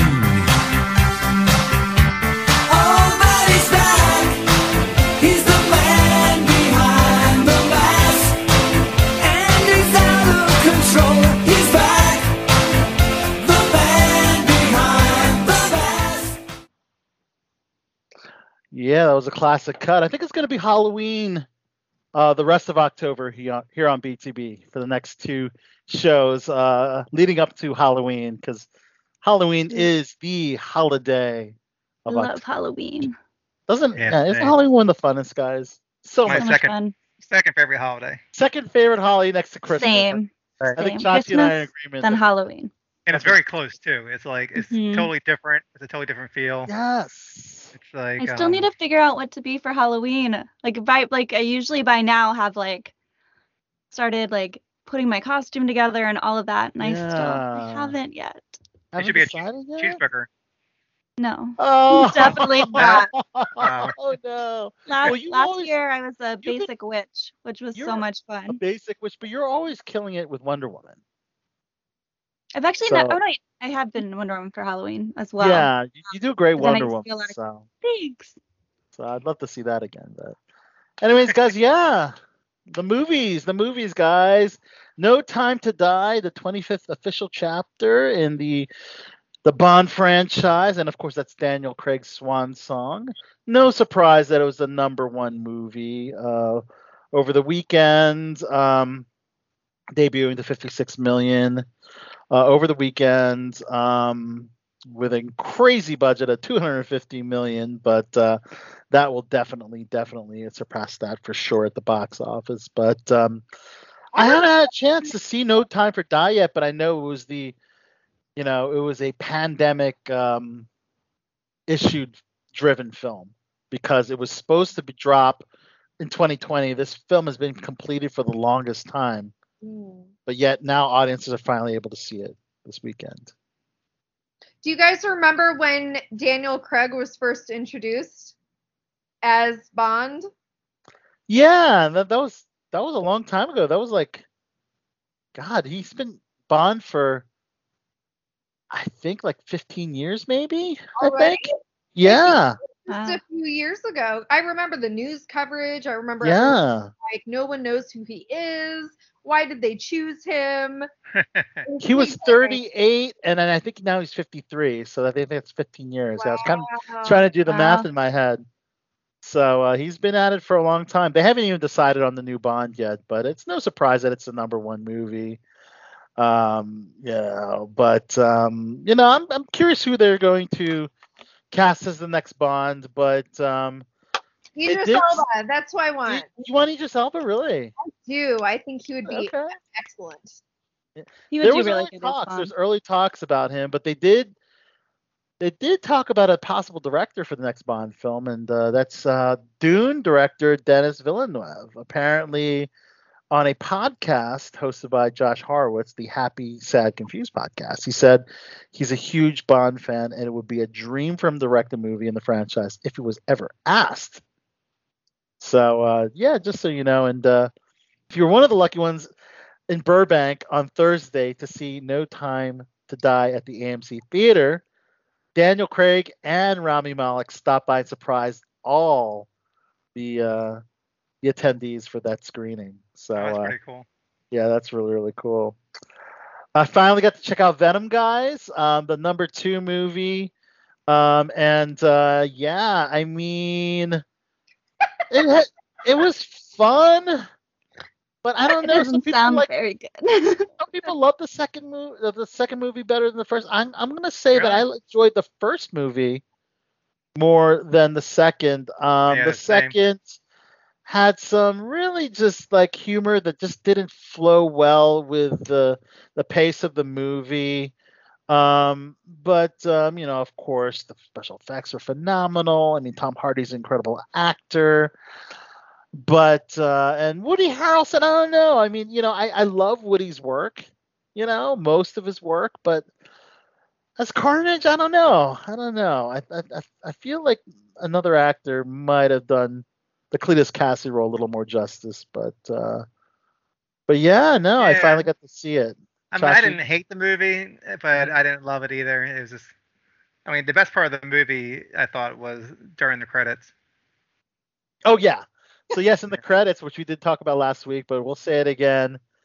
We did see Tom Holland in the credits, and that means that the Sony films, which is Venom and Morbius and all those properties a part of Sony, I guess can now officially tie into MCU because Tom Holland, as you know, is MCU's Spider-Man, and we saw Venom.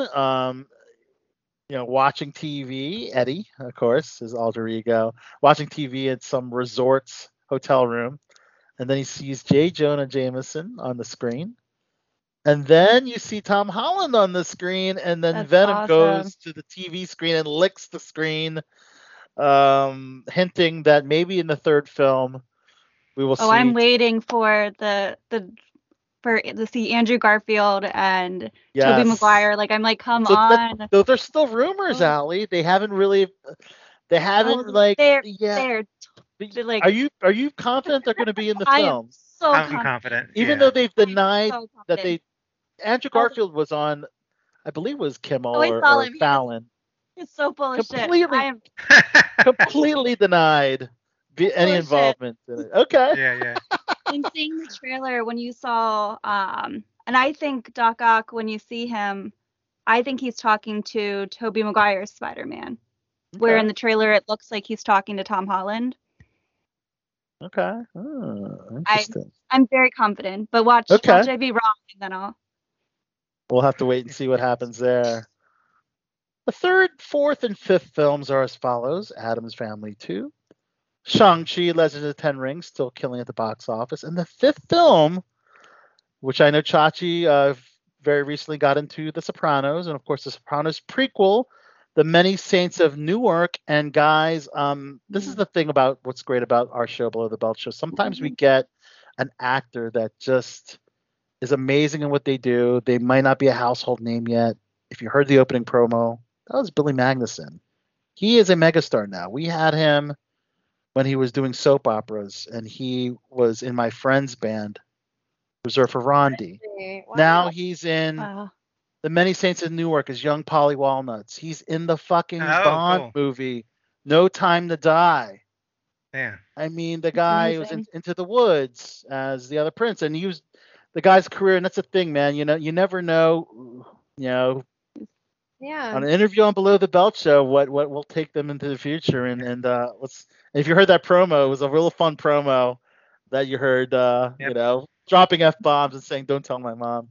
Our dream is always that people get big enough so they don't want to do our show anymore. That's our dream for all of our guests. Yeah, Billy, if you're out there, if you're listening, we'd love to have you back on Below the Belt Show, man. But I thought it was Chachi, Many Saints of Newark.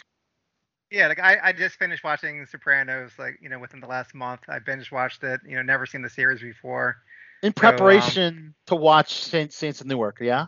Yeah, and I always wanted to watch the movie. I mean, the series, but I just never got around to it. And I didn't have HBO when it was real popular. But like, I thought it was a great series. And it really shows you, especially being back then, like that it paved the way for stuff like Breaking Bad and stuff. It really pushed the anti-hero type of genre that wasn't really popular back then. It kind of started it all. And then you had Walter White doing kind of the same thing. The movie I thought was enjoyable. It was like a long episode, which I hope that it springboards to a new series. They did a great job with casting. They really got people who looked like the younger version of the characters from The Sopranos, and of course the one was Tony Soprano's the actor's real actual son. Yeah. So it looks just like a carbon copy. Talk about great casting. I mean, and it's great that he's a good actor because, I mean, you can cast him based on nepotism alone, but the fact that the guy's an actual great actor, that really helps. Yeah. So, like, if you didn't watch The Sopranos, you probably won't get much out of the prequel movie because there's a lot of references to the series. So I wouldn't really even bother if you haven't watched it. But I really did. It was quick. It was a quick movie. It didn't answer a ton of questions, so I think they're really holding out hopes to like expand it and do more. And thanks for mentioning it. I was thinking prequel. I can watch this movie without watching most of Sopranos, but if you think watching The Sopranos will give you a more enjoyable experience, that's a good tip. Big time, yeah, because they reference a lot of stuff in The Sopranos and like a lot of characters, and if you don't know who they are, it's not going to mean much to you.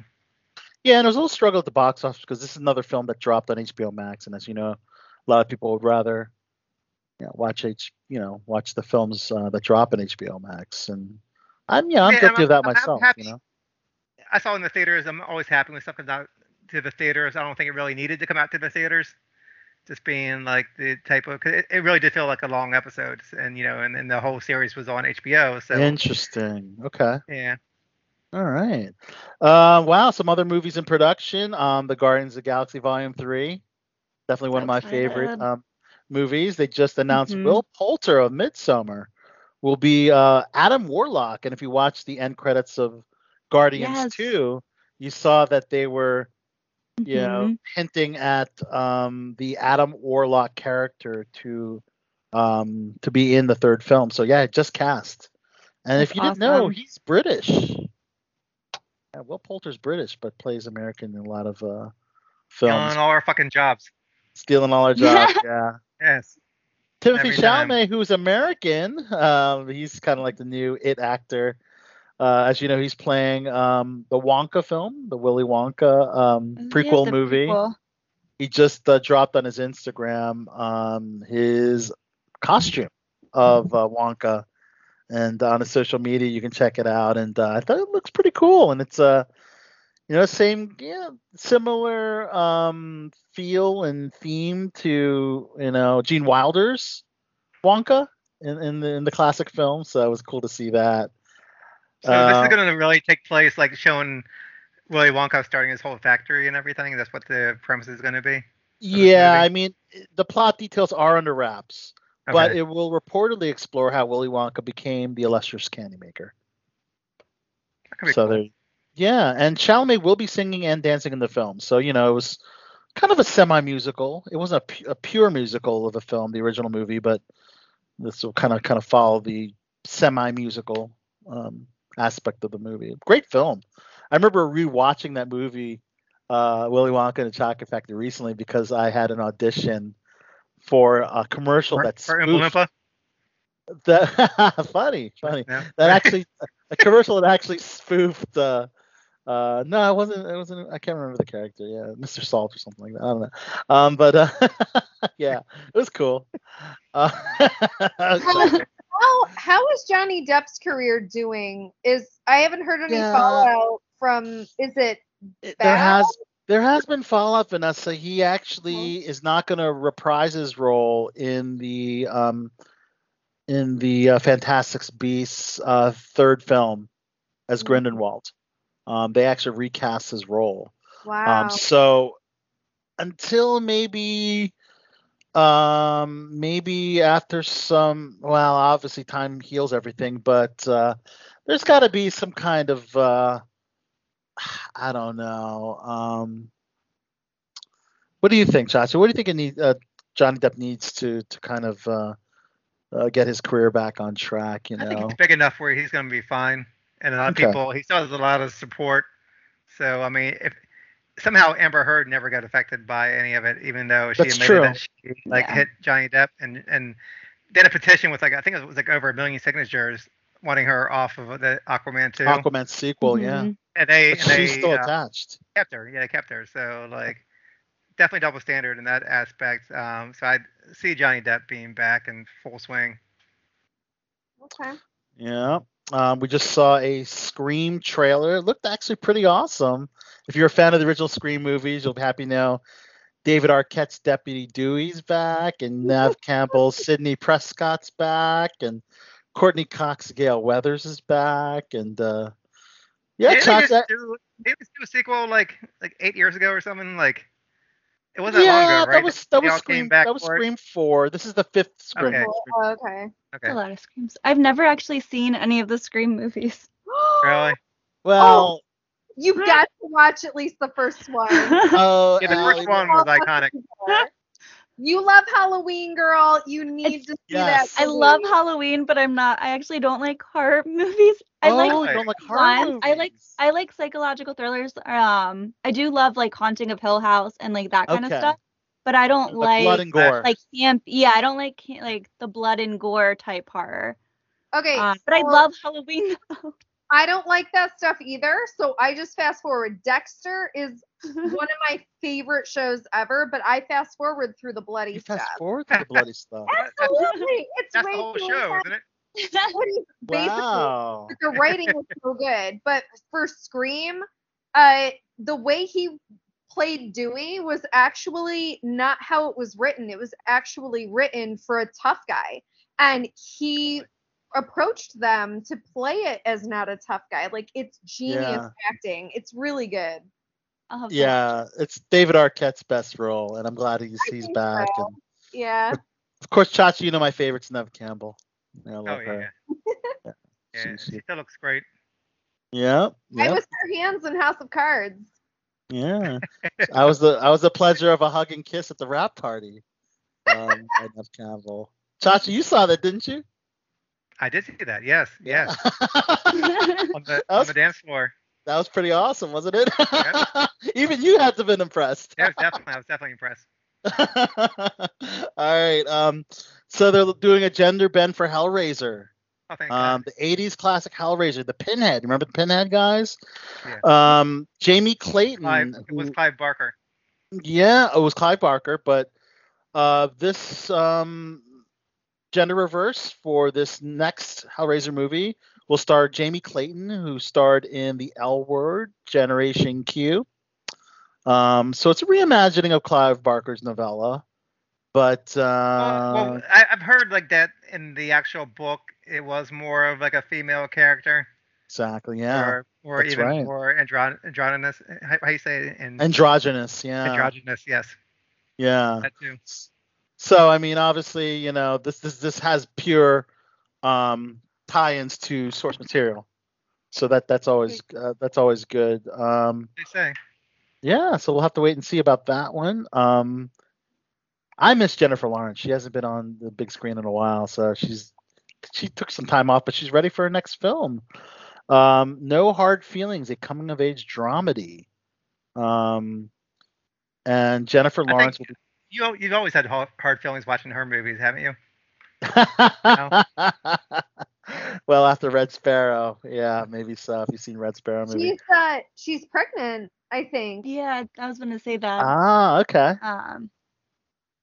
That yeah, and I'm guessing that she actually shot this film prior to that. I'm guessing, and but yeah, I'm looking forward to it. Yeah, it's actually it's interesting. Gene Stupnitsky, who co-wrote and executive produced The Office, will be directing it, and Stupnitsky actually directed Good Boys. Remember Good Boys, the 2019 raunchy comedy? Yeah, I was disappointed in that movie. You're just okay. He actually directed that one, so we'll have to see. See how Jen Lawrence is in that one. And phenomenal actor Steve Buscemi is actually going to be directing his next film. Cool. Yeah, called The Listener, starring Tessa Thompson. Yeah, So- and he was great in The Sopranos. His character. Oh yeah, dude, he's great. And tells the story of Beth, played by Tessa Thompson, a helpline volunteer who is part of a small army that gets on the phone every night across America, fielding calls from all kinds of people feeling lonely, broken, hopeless, and worried. Okay. So check that out. They're doing another kind of a Facebook biopic, but this one about Sheryl Sandberg, the chief operating officer of Facebook, and Claire Foy from The Crown will be portraying Sheryl Sandberg. It's based on a book called An Ugly Truth Inside Facebook's Battle for Domination. So there you go. Who here has seen Squid Game? No one yet? I'm probably gonna be my next Yeah? watch. Yeah, It looks really good. So it's officially the most popular TV show in Netflix that's ever been released. Wow. Ever in the history of the company.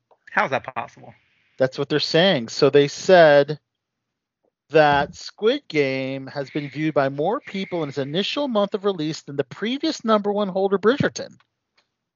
Netflix said had been selected to be watched by 82 million households. 82 million have watched Squid Game? That's wild. And it's amazing, like I said before, foreign films, foreign television shows, and that.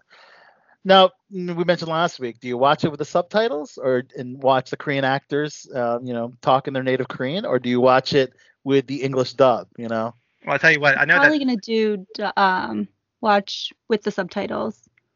Okay. Yeah, and I know that 82 million people can't read, so I know all of them weren't watching it with the subtitles. Right. Yeah. That's a good point, man. Netflix also has the 90s show, spinoff of that 70s show, and it's awesome because Kurtwood Smith and Deborah Jo Rupp, who played Red and Kitty Foreman in the original series, will be returning. And it's Leah Foreman, the daughter of Eric and Donna, visiting grandparents for the summer. So it's going to kind of involve the It'll grandparents. actually be a sequel. It'll be a Interesting. sequel. I would love to see original cast members back. Of course, Danny Masterson probably won't be back because he got legal There's trouble. a good chance, yeah. Good chance he won't be back. Yeah. Better not be.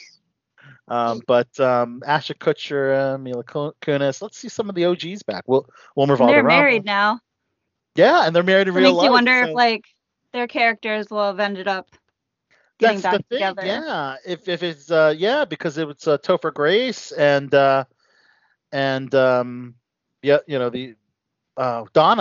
the actress that plays Donna, name's escaping me. If they're together, then it makes sense that they would do the same thing. With I think Ash. didn't she end up with Fez, which was so bizarre. Like in the end, it was like what? Oh yeah, she ended up with Fez. She in the kept end. going back and forth between Hyde, Yeah. and Kelso, and then all of a sudden she ends up with Fez. Just Yeah. weird, but What's pretty funny is when they announced that 90s show, they kept on bringing up the failed that 80s show that they tried out that had nothing They to did do try with that. 70s show, and it was really one of the worst I thought 80s series that I've seen because it was just so. I mean, I love the 80s, but it was so over the top 80s, and it was just he's just sitting around playing with the Rubik's cube, he's talking about it, and it was just so stereotypical 80s. You'd be the best judge for that. Right, say, right, when it yeah. comes to It, proper. like Stranger proper 80s Things pop does culture. it great, and does it just enough 80s that but not where it's dominating the whole entire show. But this one was just you know, like even Goldberg does a good job. This one is over the top with the 80s, and it didn't last very long at all. Right. All right, so they're doing another Walt Disney movie about Walt Disney the person. Now they've done this before, as you know, the Tom Hanks movie, Saving Mr. Banks, and of course the movie with Tom C and Nicholas Chachi. Yeah, that's But they're gonna do they're gonna do it again, yet to be titled film, but focusing on Disney's journey to build Disneyland, so the actual building of the theme park versus, I guess, his early and his animation. So it's kind of like later in the life. I'll watch it all. You'll watch it all. You're a Disney fanatic. I know Yeah, Allie, you're a Disney fanatic too.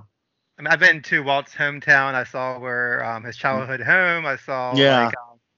His museum in Missouri. Oh, yeah. I saw his first studio where he was almost like homeless, like sleeping in the studio, and that's where he saw a mouse and got the inspiration for Mickey Mouse. Yeah, and that studio is in a bad section of town in St. Louis. Okay, and it's pretty much condemned, and I know people are trying to restore it and maybe make it into a museum, but it'll be sad if that's lost. It was like Laugh-O-Gram, the studio. So it'd be sad that it gets lost to history. But yeah, anything Disney like that, I'll watch it. Any kind of historical Disney type of things. Love it.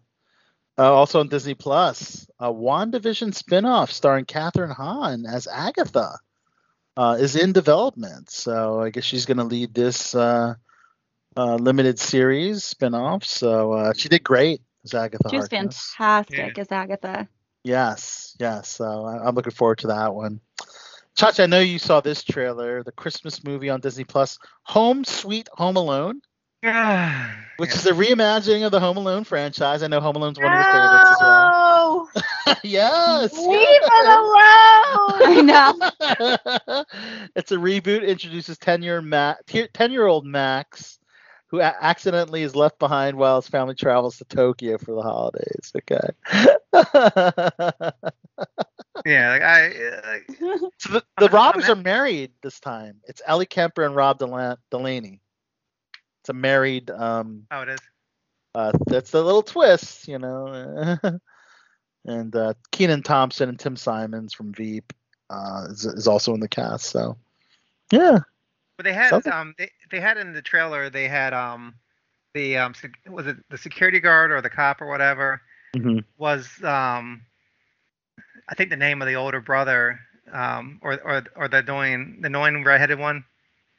Oh from Home Alone. I think it's the same character. Whether it's gonna be the same person playing them or not, I'm not sure yet. So it might be a kind of like a even like a kind of like a spinoff of Home Alone. All right. But it's nobody asked for this. Who the hell asked for this? Nobody asked. Nobody wanted this.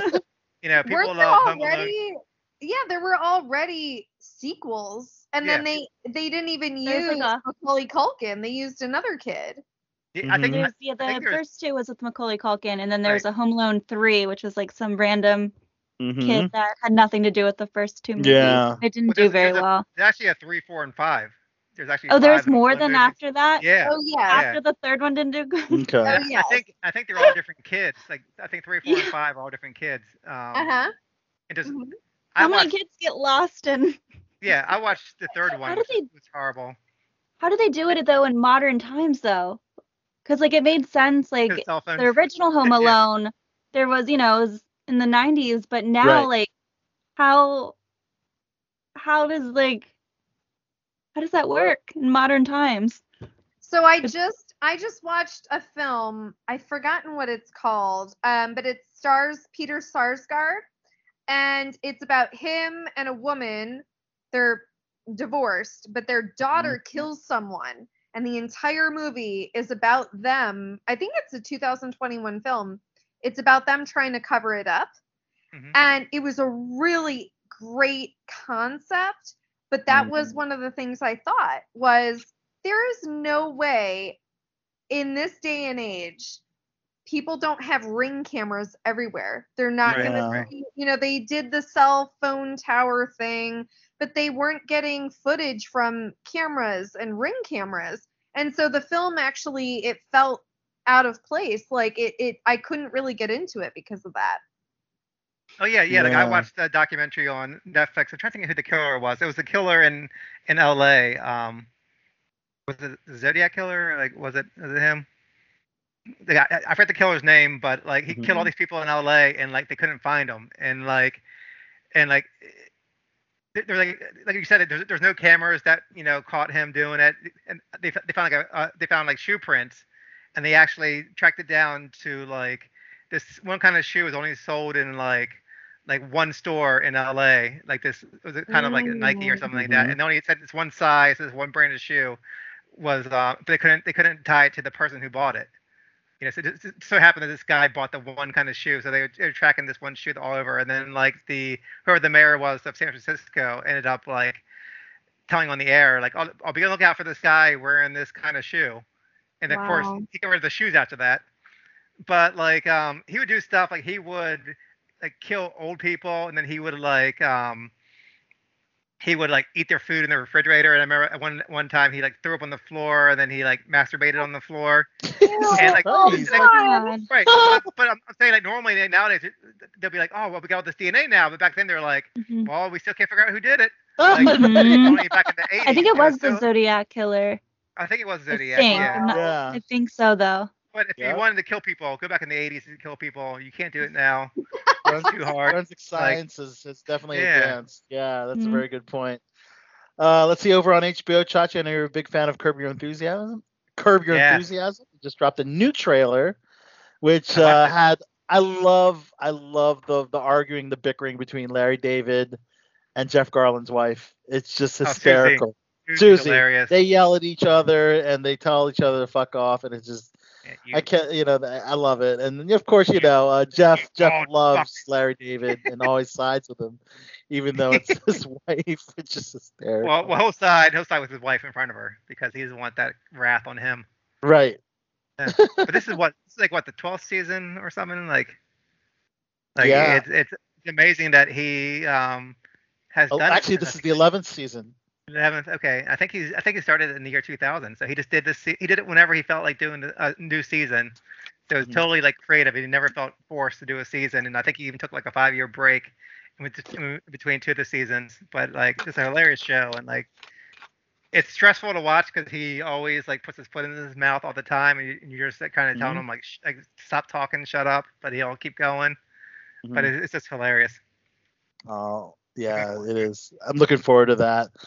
Over on Amazon, The Expanse's 6th and final season will premiere on December 10th.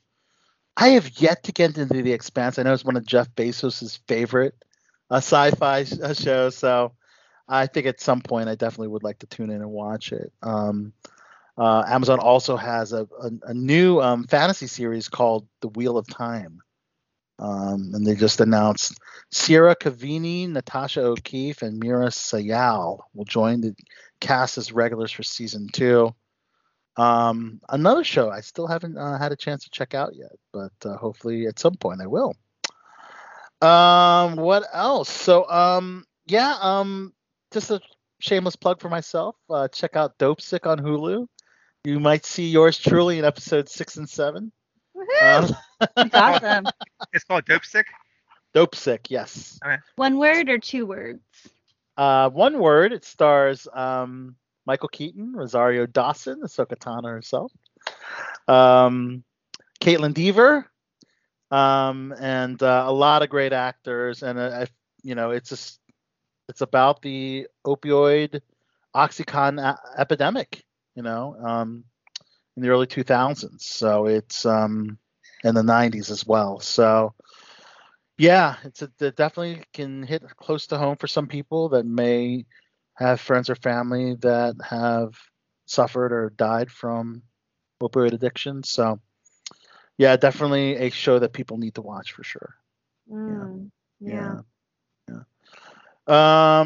Chacha, I know you hate Apple TV stuff, but I do, yes.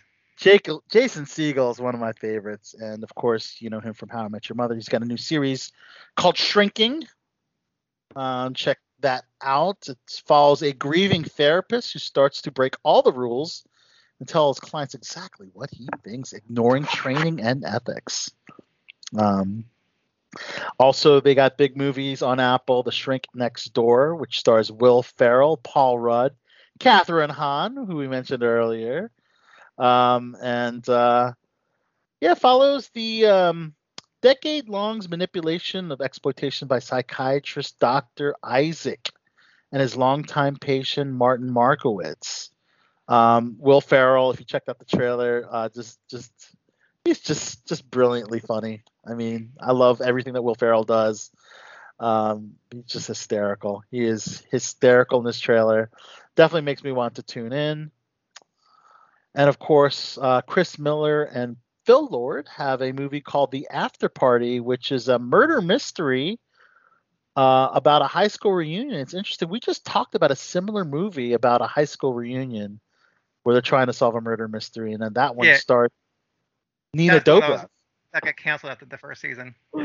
Yeah, that's a show from like the 90s, right? Yeah, and you never found out who the killer was. Never found out who the killer was, right? The 2002, I'm not sure. Yeah. But like, I watched it, watched the whole first season, got canceled, and they were like, well, I guess the killer would have been this guy, they said, or something like that. I have a feeling we're going to find out who the killer is in this series. Tiffany Haddish is in it, Sam Richardson, Ben Schwartz, Alana Glazer, and Dave Franco. So yeah, that's a heck of a cast there. Yeah. All right. AMC Walking Dead universe is expanding with Tales of the Walking Dead, Allie. Yes, an anthology spin-off series set for AMC and AMC Plus. Just announced that has been greenlit. So it's going to be standalone stories. So you might see Glenn back for like a single episode. You might see Carl back. Cool. You know, that was the interview. I know we had Chandler Riggs from Walking Dead. Mad. Allie, I told Allie because I know she's a big Chandler Riggs fan. She was in the hospital. It was when so I had sick. that interview. I was like, no. And I know Allie would have loved to have been a part of that one. Oh. But you got Tony O'Dell. That's pretty good. So. But I mean, I don't know. Make the Walking Dead stop. It's like too much. Well, they're already stopping. I mean, season 11. Well, they're not stopping. They're not stopping. They're keeping doing shit. Like. Well, I mean, it's still a beloved franchise, Chachi. You know. Is it though? Yeah, it is. I mean, you got to admit, season 11 is delivering. It's been really great, and it's over. It's over. Like the ship has sailed. I mean, I don't care. It could be Citizen Kane this season, and people are not going to come back because they burn bridges. They burn bridges. Yeah. I know. Allie's one of those people that stopped watching because your beloved Carl got killed off. He was so important to the story. Yeah. I know. Did he mention? Did he say like if they like? Yeah, we talked about it. You should him listen over. to it. You should talk. You should listen to our interview. I'll listen to it. Yeah. Yeah, it's a good one. But yeah, the second part 2 of season 11 will premiere on February 13th, 2022. We just got all 8 episodes, and we talked about the show last week. But AMC also has a very creepy horror series called Ragdoll, which stars Lucy Hale, and it's a grotesque mass murderer called the Rag Dog Killer, and he kind of takes different body parts from different people and sews them together as a rag doll. Very creepy. It just kind of gives me the heebie-jeebies. I don't know if I'm going to watch it, but we'll have to wait and see. Are they still? Is this like Human Centipede, where the person is still alive? Ooh, from what I saw in the trailer, the person was dead. Okay. But Human Centipede, that is so fucking creepy.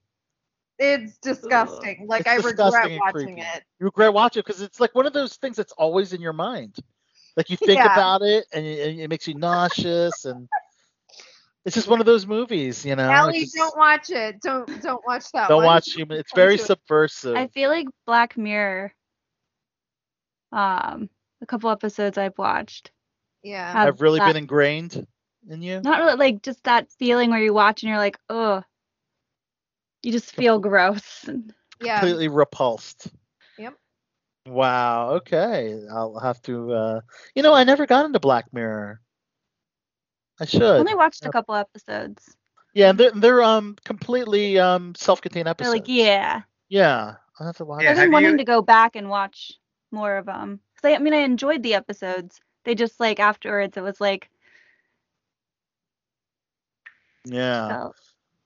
So. Over on have FX, you watched any of the new American Horror Story season? I have it saved on. I'm still it's still on to watch list actually. Chachi, have you? No, and I heard nothing about it at all anymore. Like, and it kind of reminded me of The Walking Dead when they're doing their like standalone series now, and like, and like American Horror Stories, they did that. You know, their like anthology series. Like, it's another like franchise that's just milking it, and they know that they're way past their prime, and they're still milking the show. I haven't heard anybody talk about the new season at all. The thing about that, it's an anthology series, so you're going to get a new story, new characters every season. Whereas Walking Dead, they're still milking it though. Yeah, that's true. But yeah, over on FX, it's interesting since you mentioned an FX show that Steve Carell is going to be in a limited series called The Patient. Dude, this guy's already on Space Force. He's on The Morning Show on Apple TV. I'm like, he's got a third series. Like, how is Steve Carell doing this? But it's a limited series. It's a psychological thriller about a psychotherapist played by Carell who finds himself held prisoner by a serial killer with an unusual request: curb his homicidal urges. Oh my God. People just want to see him as Michael Scott. I guess that's all we want. That's what you're waiting for. Every show. Right, exactly. Yes. I mean, that's one thing I wouldn't mind, like getting rebooted as like a sequel series. Mm-hmm. Something with The Office. Yeah. They'll do that kind of humor. I don't know. Yeah, I mean that's something that he's always going to be recognized for. And same with Mark Harmon in NCIS. Mark Harmon is stepping away after 18 seasons. Damn. NCIS has been on for 18 seasons. He's actually going to be stepping away from his lead role. Starting episode 19. It's going to be different without seeing Mark Harmon on there. Yeah, I've never seen a single episode of that series. It's always amazing when the show's been on 18 years or something. I've never seen one episode. Never seen. Procedurals are really popular with the boomers. Yeah. Boomers love NCIS, CSI, Yep. Law and Order, SVU. I don't know why. That's the demographic that watches that. You know. My parents watch that shit. Yeah, exactly. Yeah. Anybody? Like I don't know how Grey's Anatomy is still on the air. Like that blows my mind. So long. That there's still fans. I never got into like Grey's Anatomy and stuff. They still have their fans. It's crazy. Has anyone caught? Are you?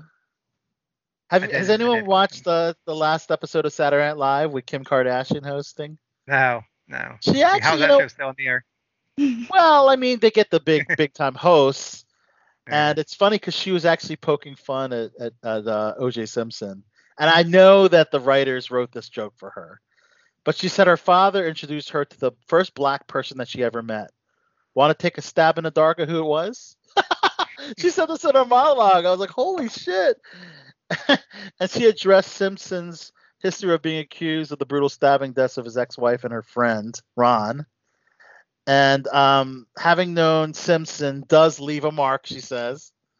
Or several, or none at all. I still don't know. Just watching her like I watched her monologue. Yeah, you watched the monologue, right? She looks so fucking goofy. Come on, like, what are you doing with yourself with all that plastic surgery? Plastic surgery, right? You look like. I mean, it's like supposed to be like an hourglass or whatever, but it looks fake. It looks like the waist is so tiny. Yeah, the hips yeah, and bottom it's are too so huge, and Right. it's like she was pretty when she was like before all that shit. yeah, it's a little over the top. I'll have to agree with it, but of course she had to get all her family involved in the episode. But it was ironic that she Her had all mom. this OJ. It's ironic that she had his OJ jokes on Saturday Night Live when that's what Norm Macdonald got fired Norm for. Macdonald got fired from, right? Yeah, so it's kind of ironic now that they're having her saying in the monologue when he got fired Yeah. for saying the same jokes. But I was happy. I did see the clips that they actually honored Norm. Like, I don't Yeah. know, maybe it was the week before or whatever that they It was. the weekend update. They actually paid They tribute actually to Norm. Showed some they of the actually clips. I ended thought the was pretty classy. exactly. and did some clips with Norm Macdonald. And there's actually a really funny skit on Saturday Night Live with that guest starred Chris Rock, John Cena, Kris Jenner, and it was a Bachelor spoof. They also had, interestingly enough, Chase Crawford from The Boys and Gossip Girl, because New York Comic Con was the same weekend they were doing Saturday Night Live. So I was like, okay, that makes sense that why he was there. And John Cena was actually another celebrity guest at New York Comic Con, so that makes sense why John Cena was also in that skit as well. So like, That's a good looks point. like it looks like they just called in the celebrity guest at New York Comic Con to do a guest spot on the show. So that particular episode of Saturday Night Live had a ton of celebrity cameos. It was pretty cool. And also she did a People's Court segment as well, which was pretty funny, where she played her sister Courtney. And they had a pretty funny segment with someone that played Travis Barker. As you know, Courtney Kardashian's with Travis Barker now. She introduced her best friend. Pete Davidson played his friend, Machine Gun Kelly. And they had Megan Fox on there as well. Not the actual Megan Fox, but the actress Chloe Fineman played Megan Fox in that episode. It's pretty funny. It was good stuff, man. Yeah. I know, Allie, you're excited about Doctor Who. They have a premiere date for Jodie I hope Whittaker's final run. Last season was so bad. Well, it's I'm called hoping Doctor Who Flux. I'm excited, but I'm also like, Was it really please that be bad? good. Yeah, it was really Oh. bad. Really Let's bad. hope it's a lot better. I know, But Chachi, you were not a fan of Saved by the Bell, Chachi, were you? No. The reboot. To get canceled, please tell me it get canceled. No, the second season will stream Ah. on November 24th. Sorry to say, man. I wanted Sorry to to enjoy say. it, but it was just so bad. William Shatner, this is great news. At 9 years old, entered space aboard Jeff Bezos' Blue Origin space shuttle, becoming the oldest person in history to go where no man has gone before, which is awesome because Shatner's Captain Kirk, and he pretty much is doing life imitating art, because he was, captain of the Enterprise in Star Trek, and now he actually went into space. I think that is so cool at 90 years old. Did y'all watch it live today? Oh yeah. I watched some clips, and it was so It's cool. So cool. You watched Yeah. it was a very short trip. They went out of space, I guess, for a few minutes and came back down. The rocket is amazing how that works, and like to get it up there and back that quick and that and safely is amazing. Yeah. I was surprised at the shape that it was. I don't know if you noticed. Yes. Little phallic. What's happening? Yeah. Well, if you're the richest guy in the world, then how Yeah. else are you gonna build? Like That's for sure. Yeah. But yeah, definitely groundbreaking, and I think it's so good at 9 years old. And William Shatner still does the cons. He was actually one of the guests at New York. So he goes from New York Comic Con to space. I mean, within a week. They did an interview with him, if you didn't catch it, when he got off the rocket, and like he was seriously all choked up. He was talking about how amazing it was, how you're just like flying through like the sea of blue, and then all of a sudden it's nothing but like black, and like it's like almost like death, but then you're looking down and you see like the blue, and like it's like life below you, and it's like it says it's a surreal experience, and Surreal, breathtaking. he talked about. I can't do his words justice. You got to definitely check out the videos, but he was all choked up as he's saying it. But just imagine, like, you spend your whole life, you're known for this thing about being in outer space and stuff, and then you probably think, like, there was no way I'm ever going to be in outer space, and then you're 90 years old, which, most 90-year-olds can barely even move, and then he's going up in a rocket ship and, like, going to outer space. It's pretty amazing thing. That's amazing. And, That like, is amazing. What a smart move from Jeff Bezos to put him on there, because the kind of press that he got and attention by putting William Shatner up there. Yeah. I'm telling you, man, it's either But he actually like the highlights of his life going up there, so that's really cool to see. it's all Jeff That's Bezos or Elon Musk doing all this crazy stuff in space. Yeah. Got to give it up for those guys, man. They're doing some amazing things. I love reading about that kind of stuff, man. And a couple more things before we wrap up tonight's show. Some controversy. Well, not really controversy, but looks like Superman's son in DC Comics is coming out as bisexual. So this is Jonathan Kent, the son of Clark Kent and Lois Lane. So before some people get all up in arms because, oh, Superman was never, gay or bi, it's Superman's son. Yeah. Not Superman. I didn't know he even had a son. Yeah, I guess they're continuing the storyline, and they just did an issue of Batman where Tim Drake, one of the Robins and Batman's loyal sidekick, also came out as bisexual. So I mean, some people might say it's pandering, some people might say it's representation matters, but there's gay people out there. Is that So I think it's great to see. See the characters that Yeah. you don't typically see, So Is that Lois Lane's son? Lois Lane and Clark Kent's son. Okay. So how did that conception work?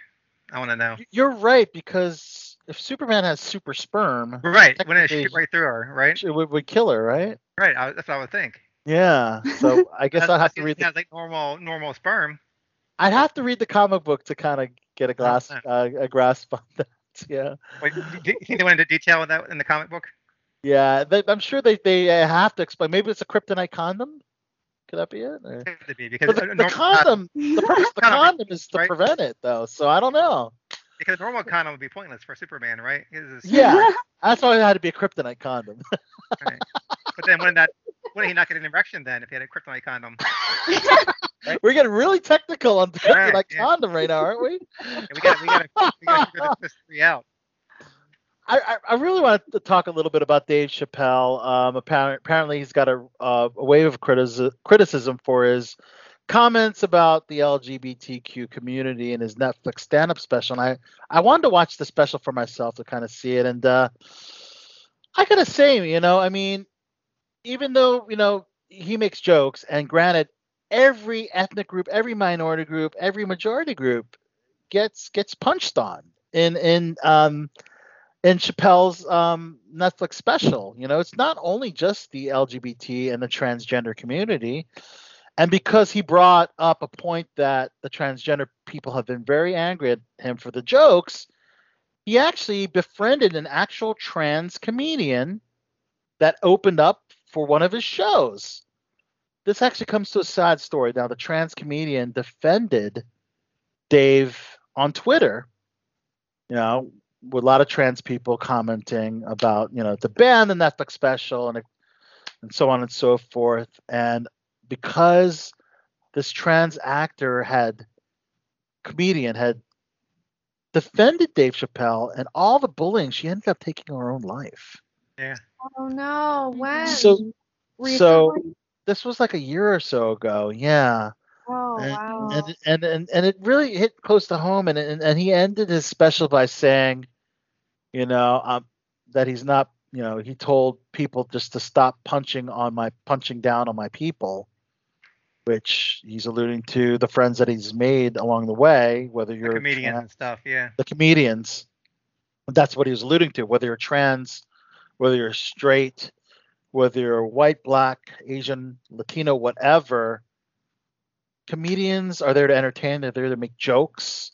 And at the end of the day, I just feel like people really shouldn't get too offended, because at the end of the day, every ethnic group is going to be made fun of. Every minority group is going to be made fun of.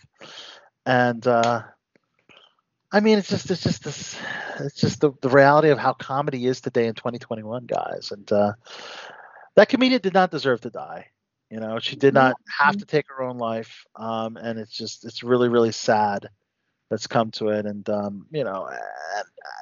I really don't believe Dave Chappelle is transphobic at all. I mean, it's just, granted, he befriended this comedian, and the comedian opened up for Dave, Yeah,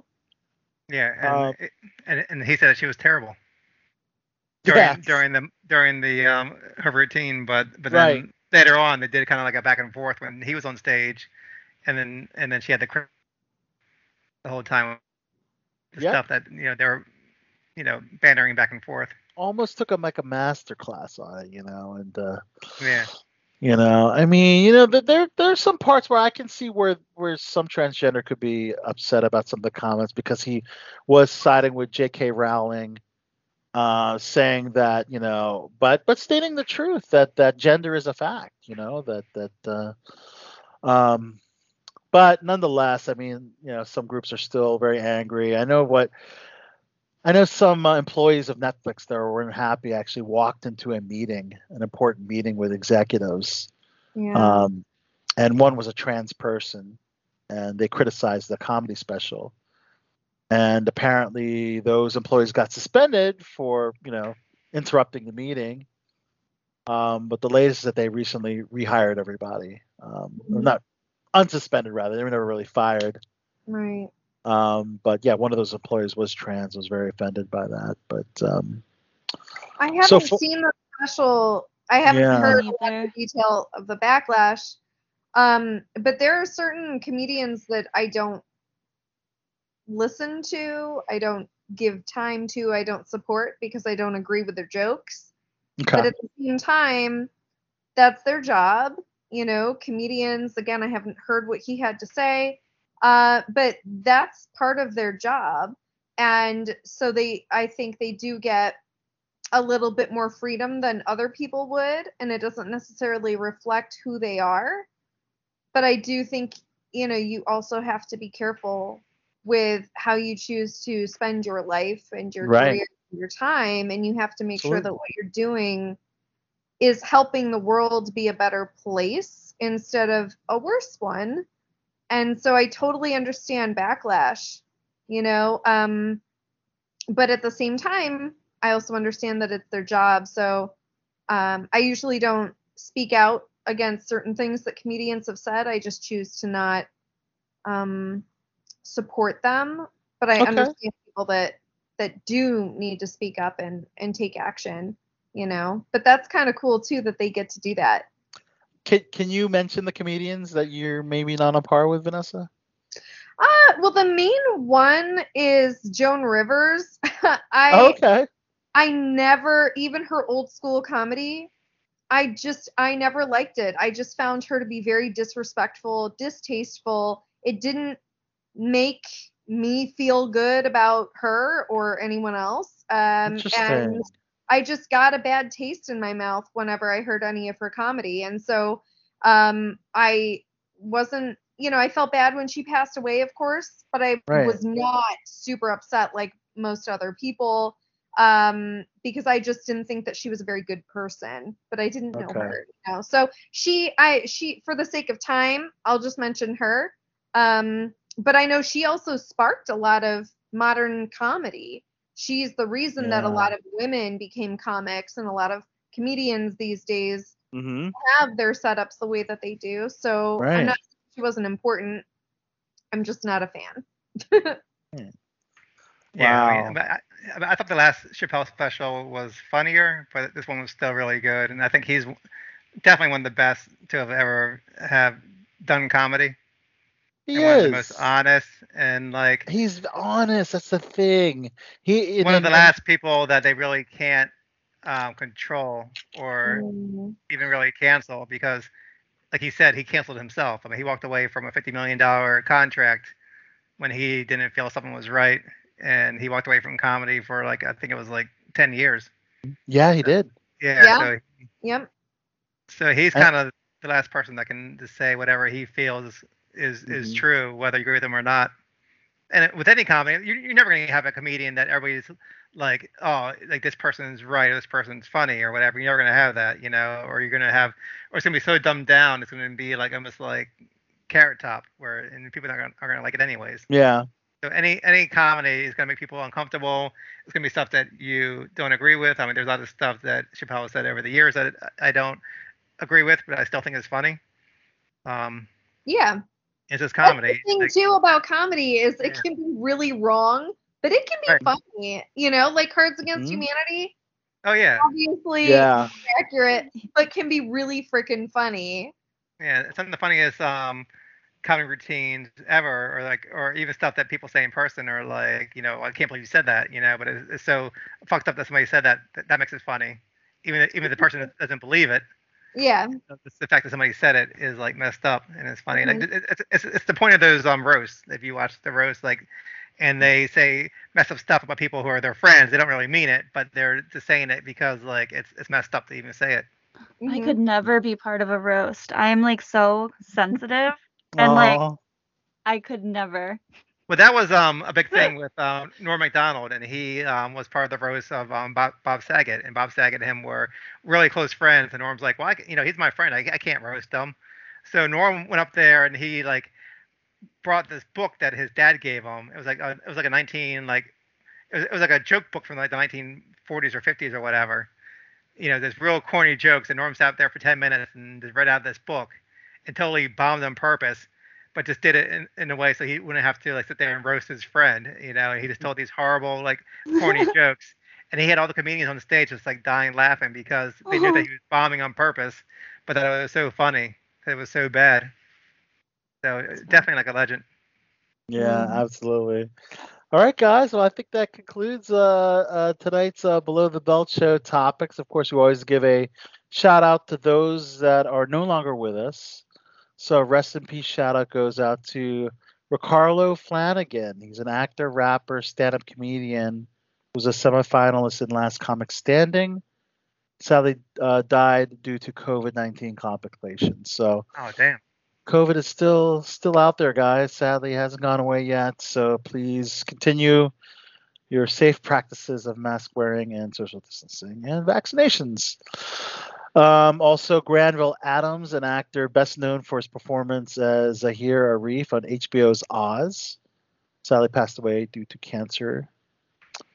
And Fuller Goldsmith, a young chef who competed on Bravo's Top Chef Junior and Food Network's Chop Jr. He also died of cancer at 17. So I know. Legendary animator for Walt Disney Studios at 111 sadly passed away. Ruthie Thompson. She was a painter at the original 111. She was in the part of the golden age of Disney. Yeah. Wow. And one of the first 3 women invited to join IATSE, the crew union. Wow. In 1952, she was one of 3 women in IATSE. That's kind of interesting. Yep. Wow. Also, stuntman Bob Heron, who was a stuntman in Diamonds Are Forever, even Batman Forever. So he's had a pretty long career. Remember Batman Forever? Yeah. The lesser of the Batman movies. Yeah. But he was 97. Yeah, rest in peace. And of course, with death, we celebrate life. For those, another trip around the sun. Let's see. Paul Simon is 80 today, legendary artist, and another legendary artist, 80, Sammy Hagar, another legendary artist, is 74 today. Yeah, they're all getting up there, man. All these. Isn't that wild? All these legends. Musicians, yeah. Marie Osmond, 62. Wow. Yeah. Matt Walsh. We had Matt Walsh on Below the Belt Show. He's from Veep. He's a great guy. I'd love to have Matt Walsh back on Below the Belt Show. Happy birthday, Matt, who's 57 today. Kate Walsh from Grey's Anatomy is 54. Tisha Campbell from Martin. Oh, Gina. Gina. She's 53. Damn, Gina. Billy Bush, who got caught up in the grab him by the pussy scandal with Donald Trump. Billy is 50 today. Sacha Baron Cohen is also 50. Happy birthday. Borat himself. And Caleb McLaughlin from Stranger Things is 20. His birthday's today. Oh wow. Wow. Yeah. He was just a child. Crazy. I know. That's crazy. 20. Wow. Isn't that crazy? He's 20. I think he's like the oldest of the kids. I think he is. Some of them are like 17, 18, and he's like the oldest of them. Millie Bobby Brown and I think Noah are the youngest. Oh, the By the youngest. time they do the new season, he'll be 25. I know. And I believe, Stranger Things season 4 doesn't come out till 2022, correct? Right. Yeah, Hoping I always look early forward season to October being Stranger Things month, but no, it's not happening this month, guys. So, wow, this is a heck of a show tonight, man. We'd like to thank, of course, our special guest, Johnny Alonso, and the crew from Harvey, some of the creators and actors from that film. Check it out on Facebook.com/Harvey the Film. It really does look good. Yeah, congratulations to all involved with that film. Thanks to Tony O'Dell, one of the OG Cobra Kai guys. It was awesome. Yeah. Monstermania.net is the place to be to check out not only Tony O'Dell, but also Hawk and Peyton List, who plays Tori. And you also have Christina Ricci and so many other celebrity guests that will be in attendance. And and of course, at New York Comic Con, I had one on-location interview that I'm going to end tonight's show with, guys, and that is artist David Nakayama. He's one of the hot artists of today, comic book art. He does a lot of covers for DC and Marvel, a lot of exclusive variant covers. He's a brilliant artist, one of my new favorite artists. David Nakayama, got to talk to him at New York Comic Con at Artist Alley. So that's closing out tonight's show, guys. So I guess on behalf of myself and the rest of the panel, it's been an amazing show from top to bottom. Before we close out, any particular plugs? Any plugs or promotions? Vanessa, I know you take a little break from the Crown Survivalists, but Yeah, but you can still check out my YouTube Still check it out. channel. Yeah, it's at The Crown Survivalist on Instagram, Facebook, and YouTube. Thank you. Awesome. Oh, I don't know if I talked about it on the show, but a couple months ago, I got this in the mail, okay. and then I opened it up. and it was Yay! me. That's Allie Dash. cool. Physical therapy conveniently located. Very Yeah, cool. I did that with Jill Roach back in, it was like one of my things like during the cool. pandemic that I was able. You're like, why are they What to sending you do. MedStar Health? And then they sending you on purpose because you're in it, right? Are Well, no, they sent it to like everyone. Like my I told my parents, I was like, if you get this in the mail, don't throw it away. They're like, Oh. why? And they got it. So it was like sent to like it was like everywhere. Everywhere. Okay. My mother-in-law got it. My Oh, sister-in-law got it cool. at hers. But like it's funny because like I'm glad I checked the mail because my husband was like, I would have just thrown it away, not like thinking it was like junk mail. But All right. Are you a physical therapist? oh no, it was all actors. It's acting. Oh, do Oh, you it know was? like there's like a couple. I can't see it. It's so tiny. There's Janae, right? Janae Palmer. Yeah, a You lot know of the Janae? yeah. Is oh, he is an actor. He's not really a MedStar Health employee. Right. So it's all Yeah, actors. Nobody. Nobody are really real doctors. doctors and they never really use the real doctors and real nurses that actually risk on the front lines and work those long hours. But awesome. Well, thanks so much for everybody here. So closing out with David Nakayama, and we will see you guys next week. Until then, peace. See you guys. All right, guys. Al Soto here at New York Comic Con 2021. We're here at Artist Alley with one of my favorite artists, one of the premier cover artists in the game right now, David Nakayama. Wow. David, how has your New York Comic Con experience been so far? Oh, it's been wonderful. Good to talk to you, by the way. I've been coming to New York Comic Con for, the last 4 or 5. And this year's a little weird, a little smaller, no publishers here. But it feels the same. It feels comfortable and nice, and it has always been my favorite show because the people are so nice and generous, and this is the one I will never miss. Yeah, and it's good to be back, even though there's more guidelines that we have to follow with COVID-19. The fact that the cons are back. We had a dark 2020, and we're back. You must be ecstatic just to be in the con game right now, right? Absolutely. I mean, like, I think the thing I missed the most throughout the entire pandemic is cons. Like, right at the top of my list. Yes. It's the thing that we just couldn't do. It's literally a crowd, you know? Yeah. I love it. So I had to give up on MegaCon this year because Delta spike was looking pretty bad over there.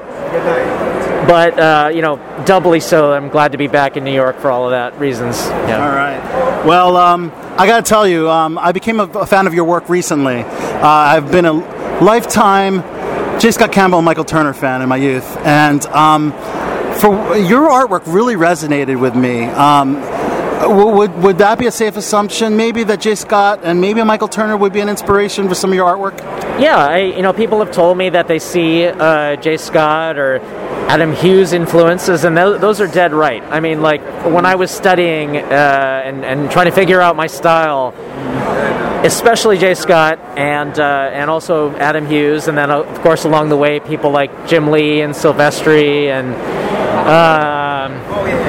I don't know, I went through 12 years in the video game industry and learned how to digitally paint. So part of what I do is traditional comics, and part of what I do is this modern digital painting thing. And I like to think that the fusion of the two is what makes me look like me.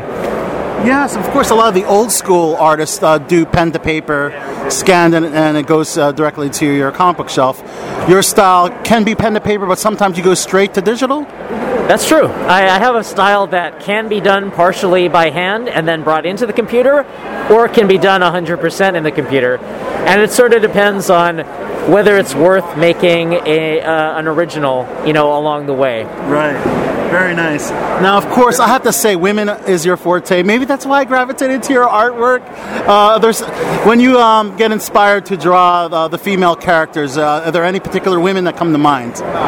I wouldn't say there's any particular woman. It's more like, it's kind of like artist interpretations, Like, we're going back to influences here, but all my formative artists were known to be good girl artists. You got your Jim Lees and J. Scotts and Adam Hughes. There's a running theme there that was attractive to me as a fan, and as an artist, it was something I wanted to emulate.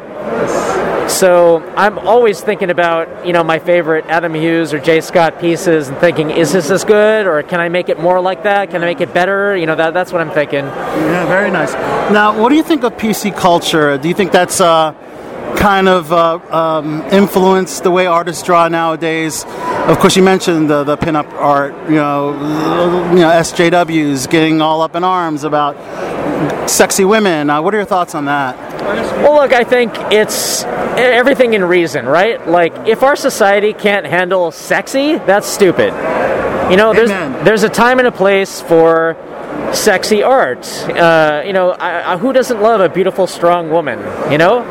That's what I'm drawing. I love doing that, and I don't feel like it's offensive. I try to draw them as empowered and strong, and I don't see a problem with that. So, and I feel like most of my heroes feel the same way. No one is doing tawdry, exploitative art. Yes. That's not interesting to me, and that's the kind of thing I understand that the left objects to. But there's a limit, right? There's a sort of a PG-13-ness area where it's safe, and I like to stay in that area. Of course, we saw a little bit. Well, I got some Zenescope comics. Would you have to say that was kind of bordering on the more risque of your art style? Yeah, I think that's probably the limit of where I go. I don't like to do nudes or, like I said, tawdry things where the woman is just presenting or something like that. I don't like that. That sort of doesn't. That's where it gets exploitative to me. I always like it when the woman is in charge, where she's running the show, where if there's humor involved, it's not at her expense. That sort of thing. I love it. Now, of course, we've seen your work in DC, in Marvel. I love the solid green Rogue you did recently, the solid yellow Green Lantern female character. I'm not even sure who that is, but it's Jessica Cruz. Jessica Cruz was phenomenal. Are there any particular? I guess you're kind of, as a freelance artist, you just pretty much love working for different companies, or do you have a preference on working for one company or another?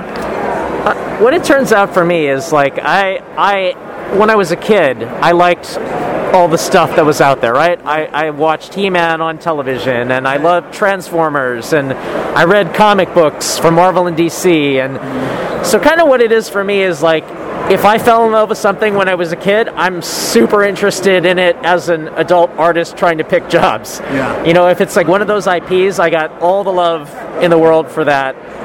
I'm less interested in kind of like newer characters or smaller characters or even necessarily making my own stuff. I really still am in a phase where I really like that the big characters that I grew up with. I love it.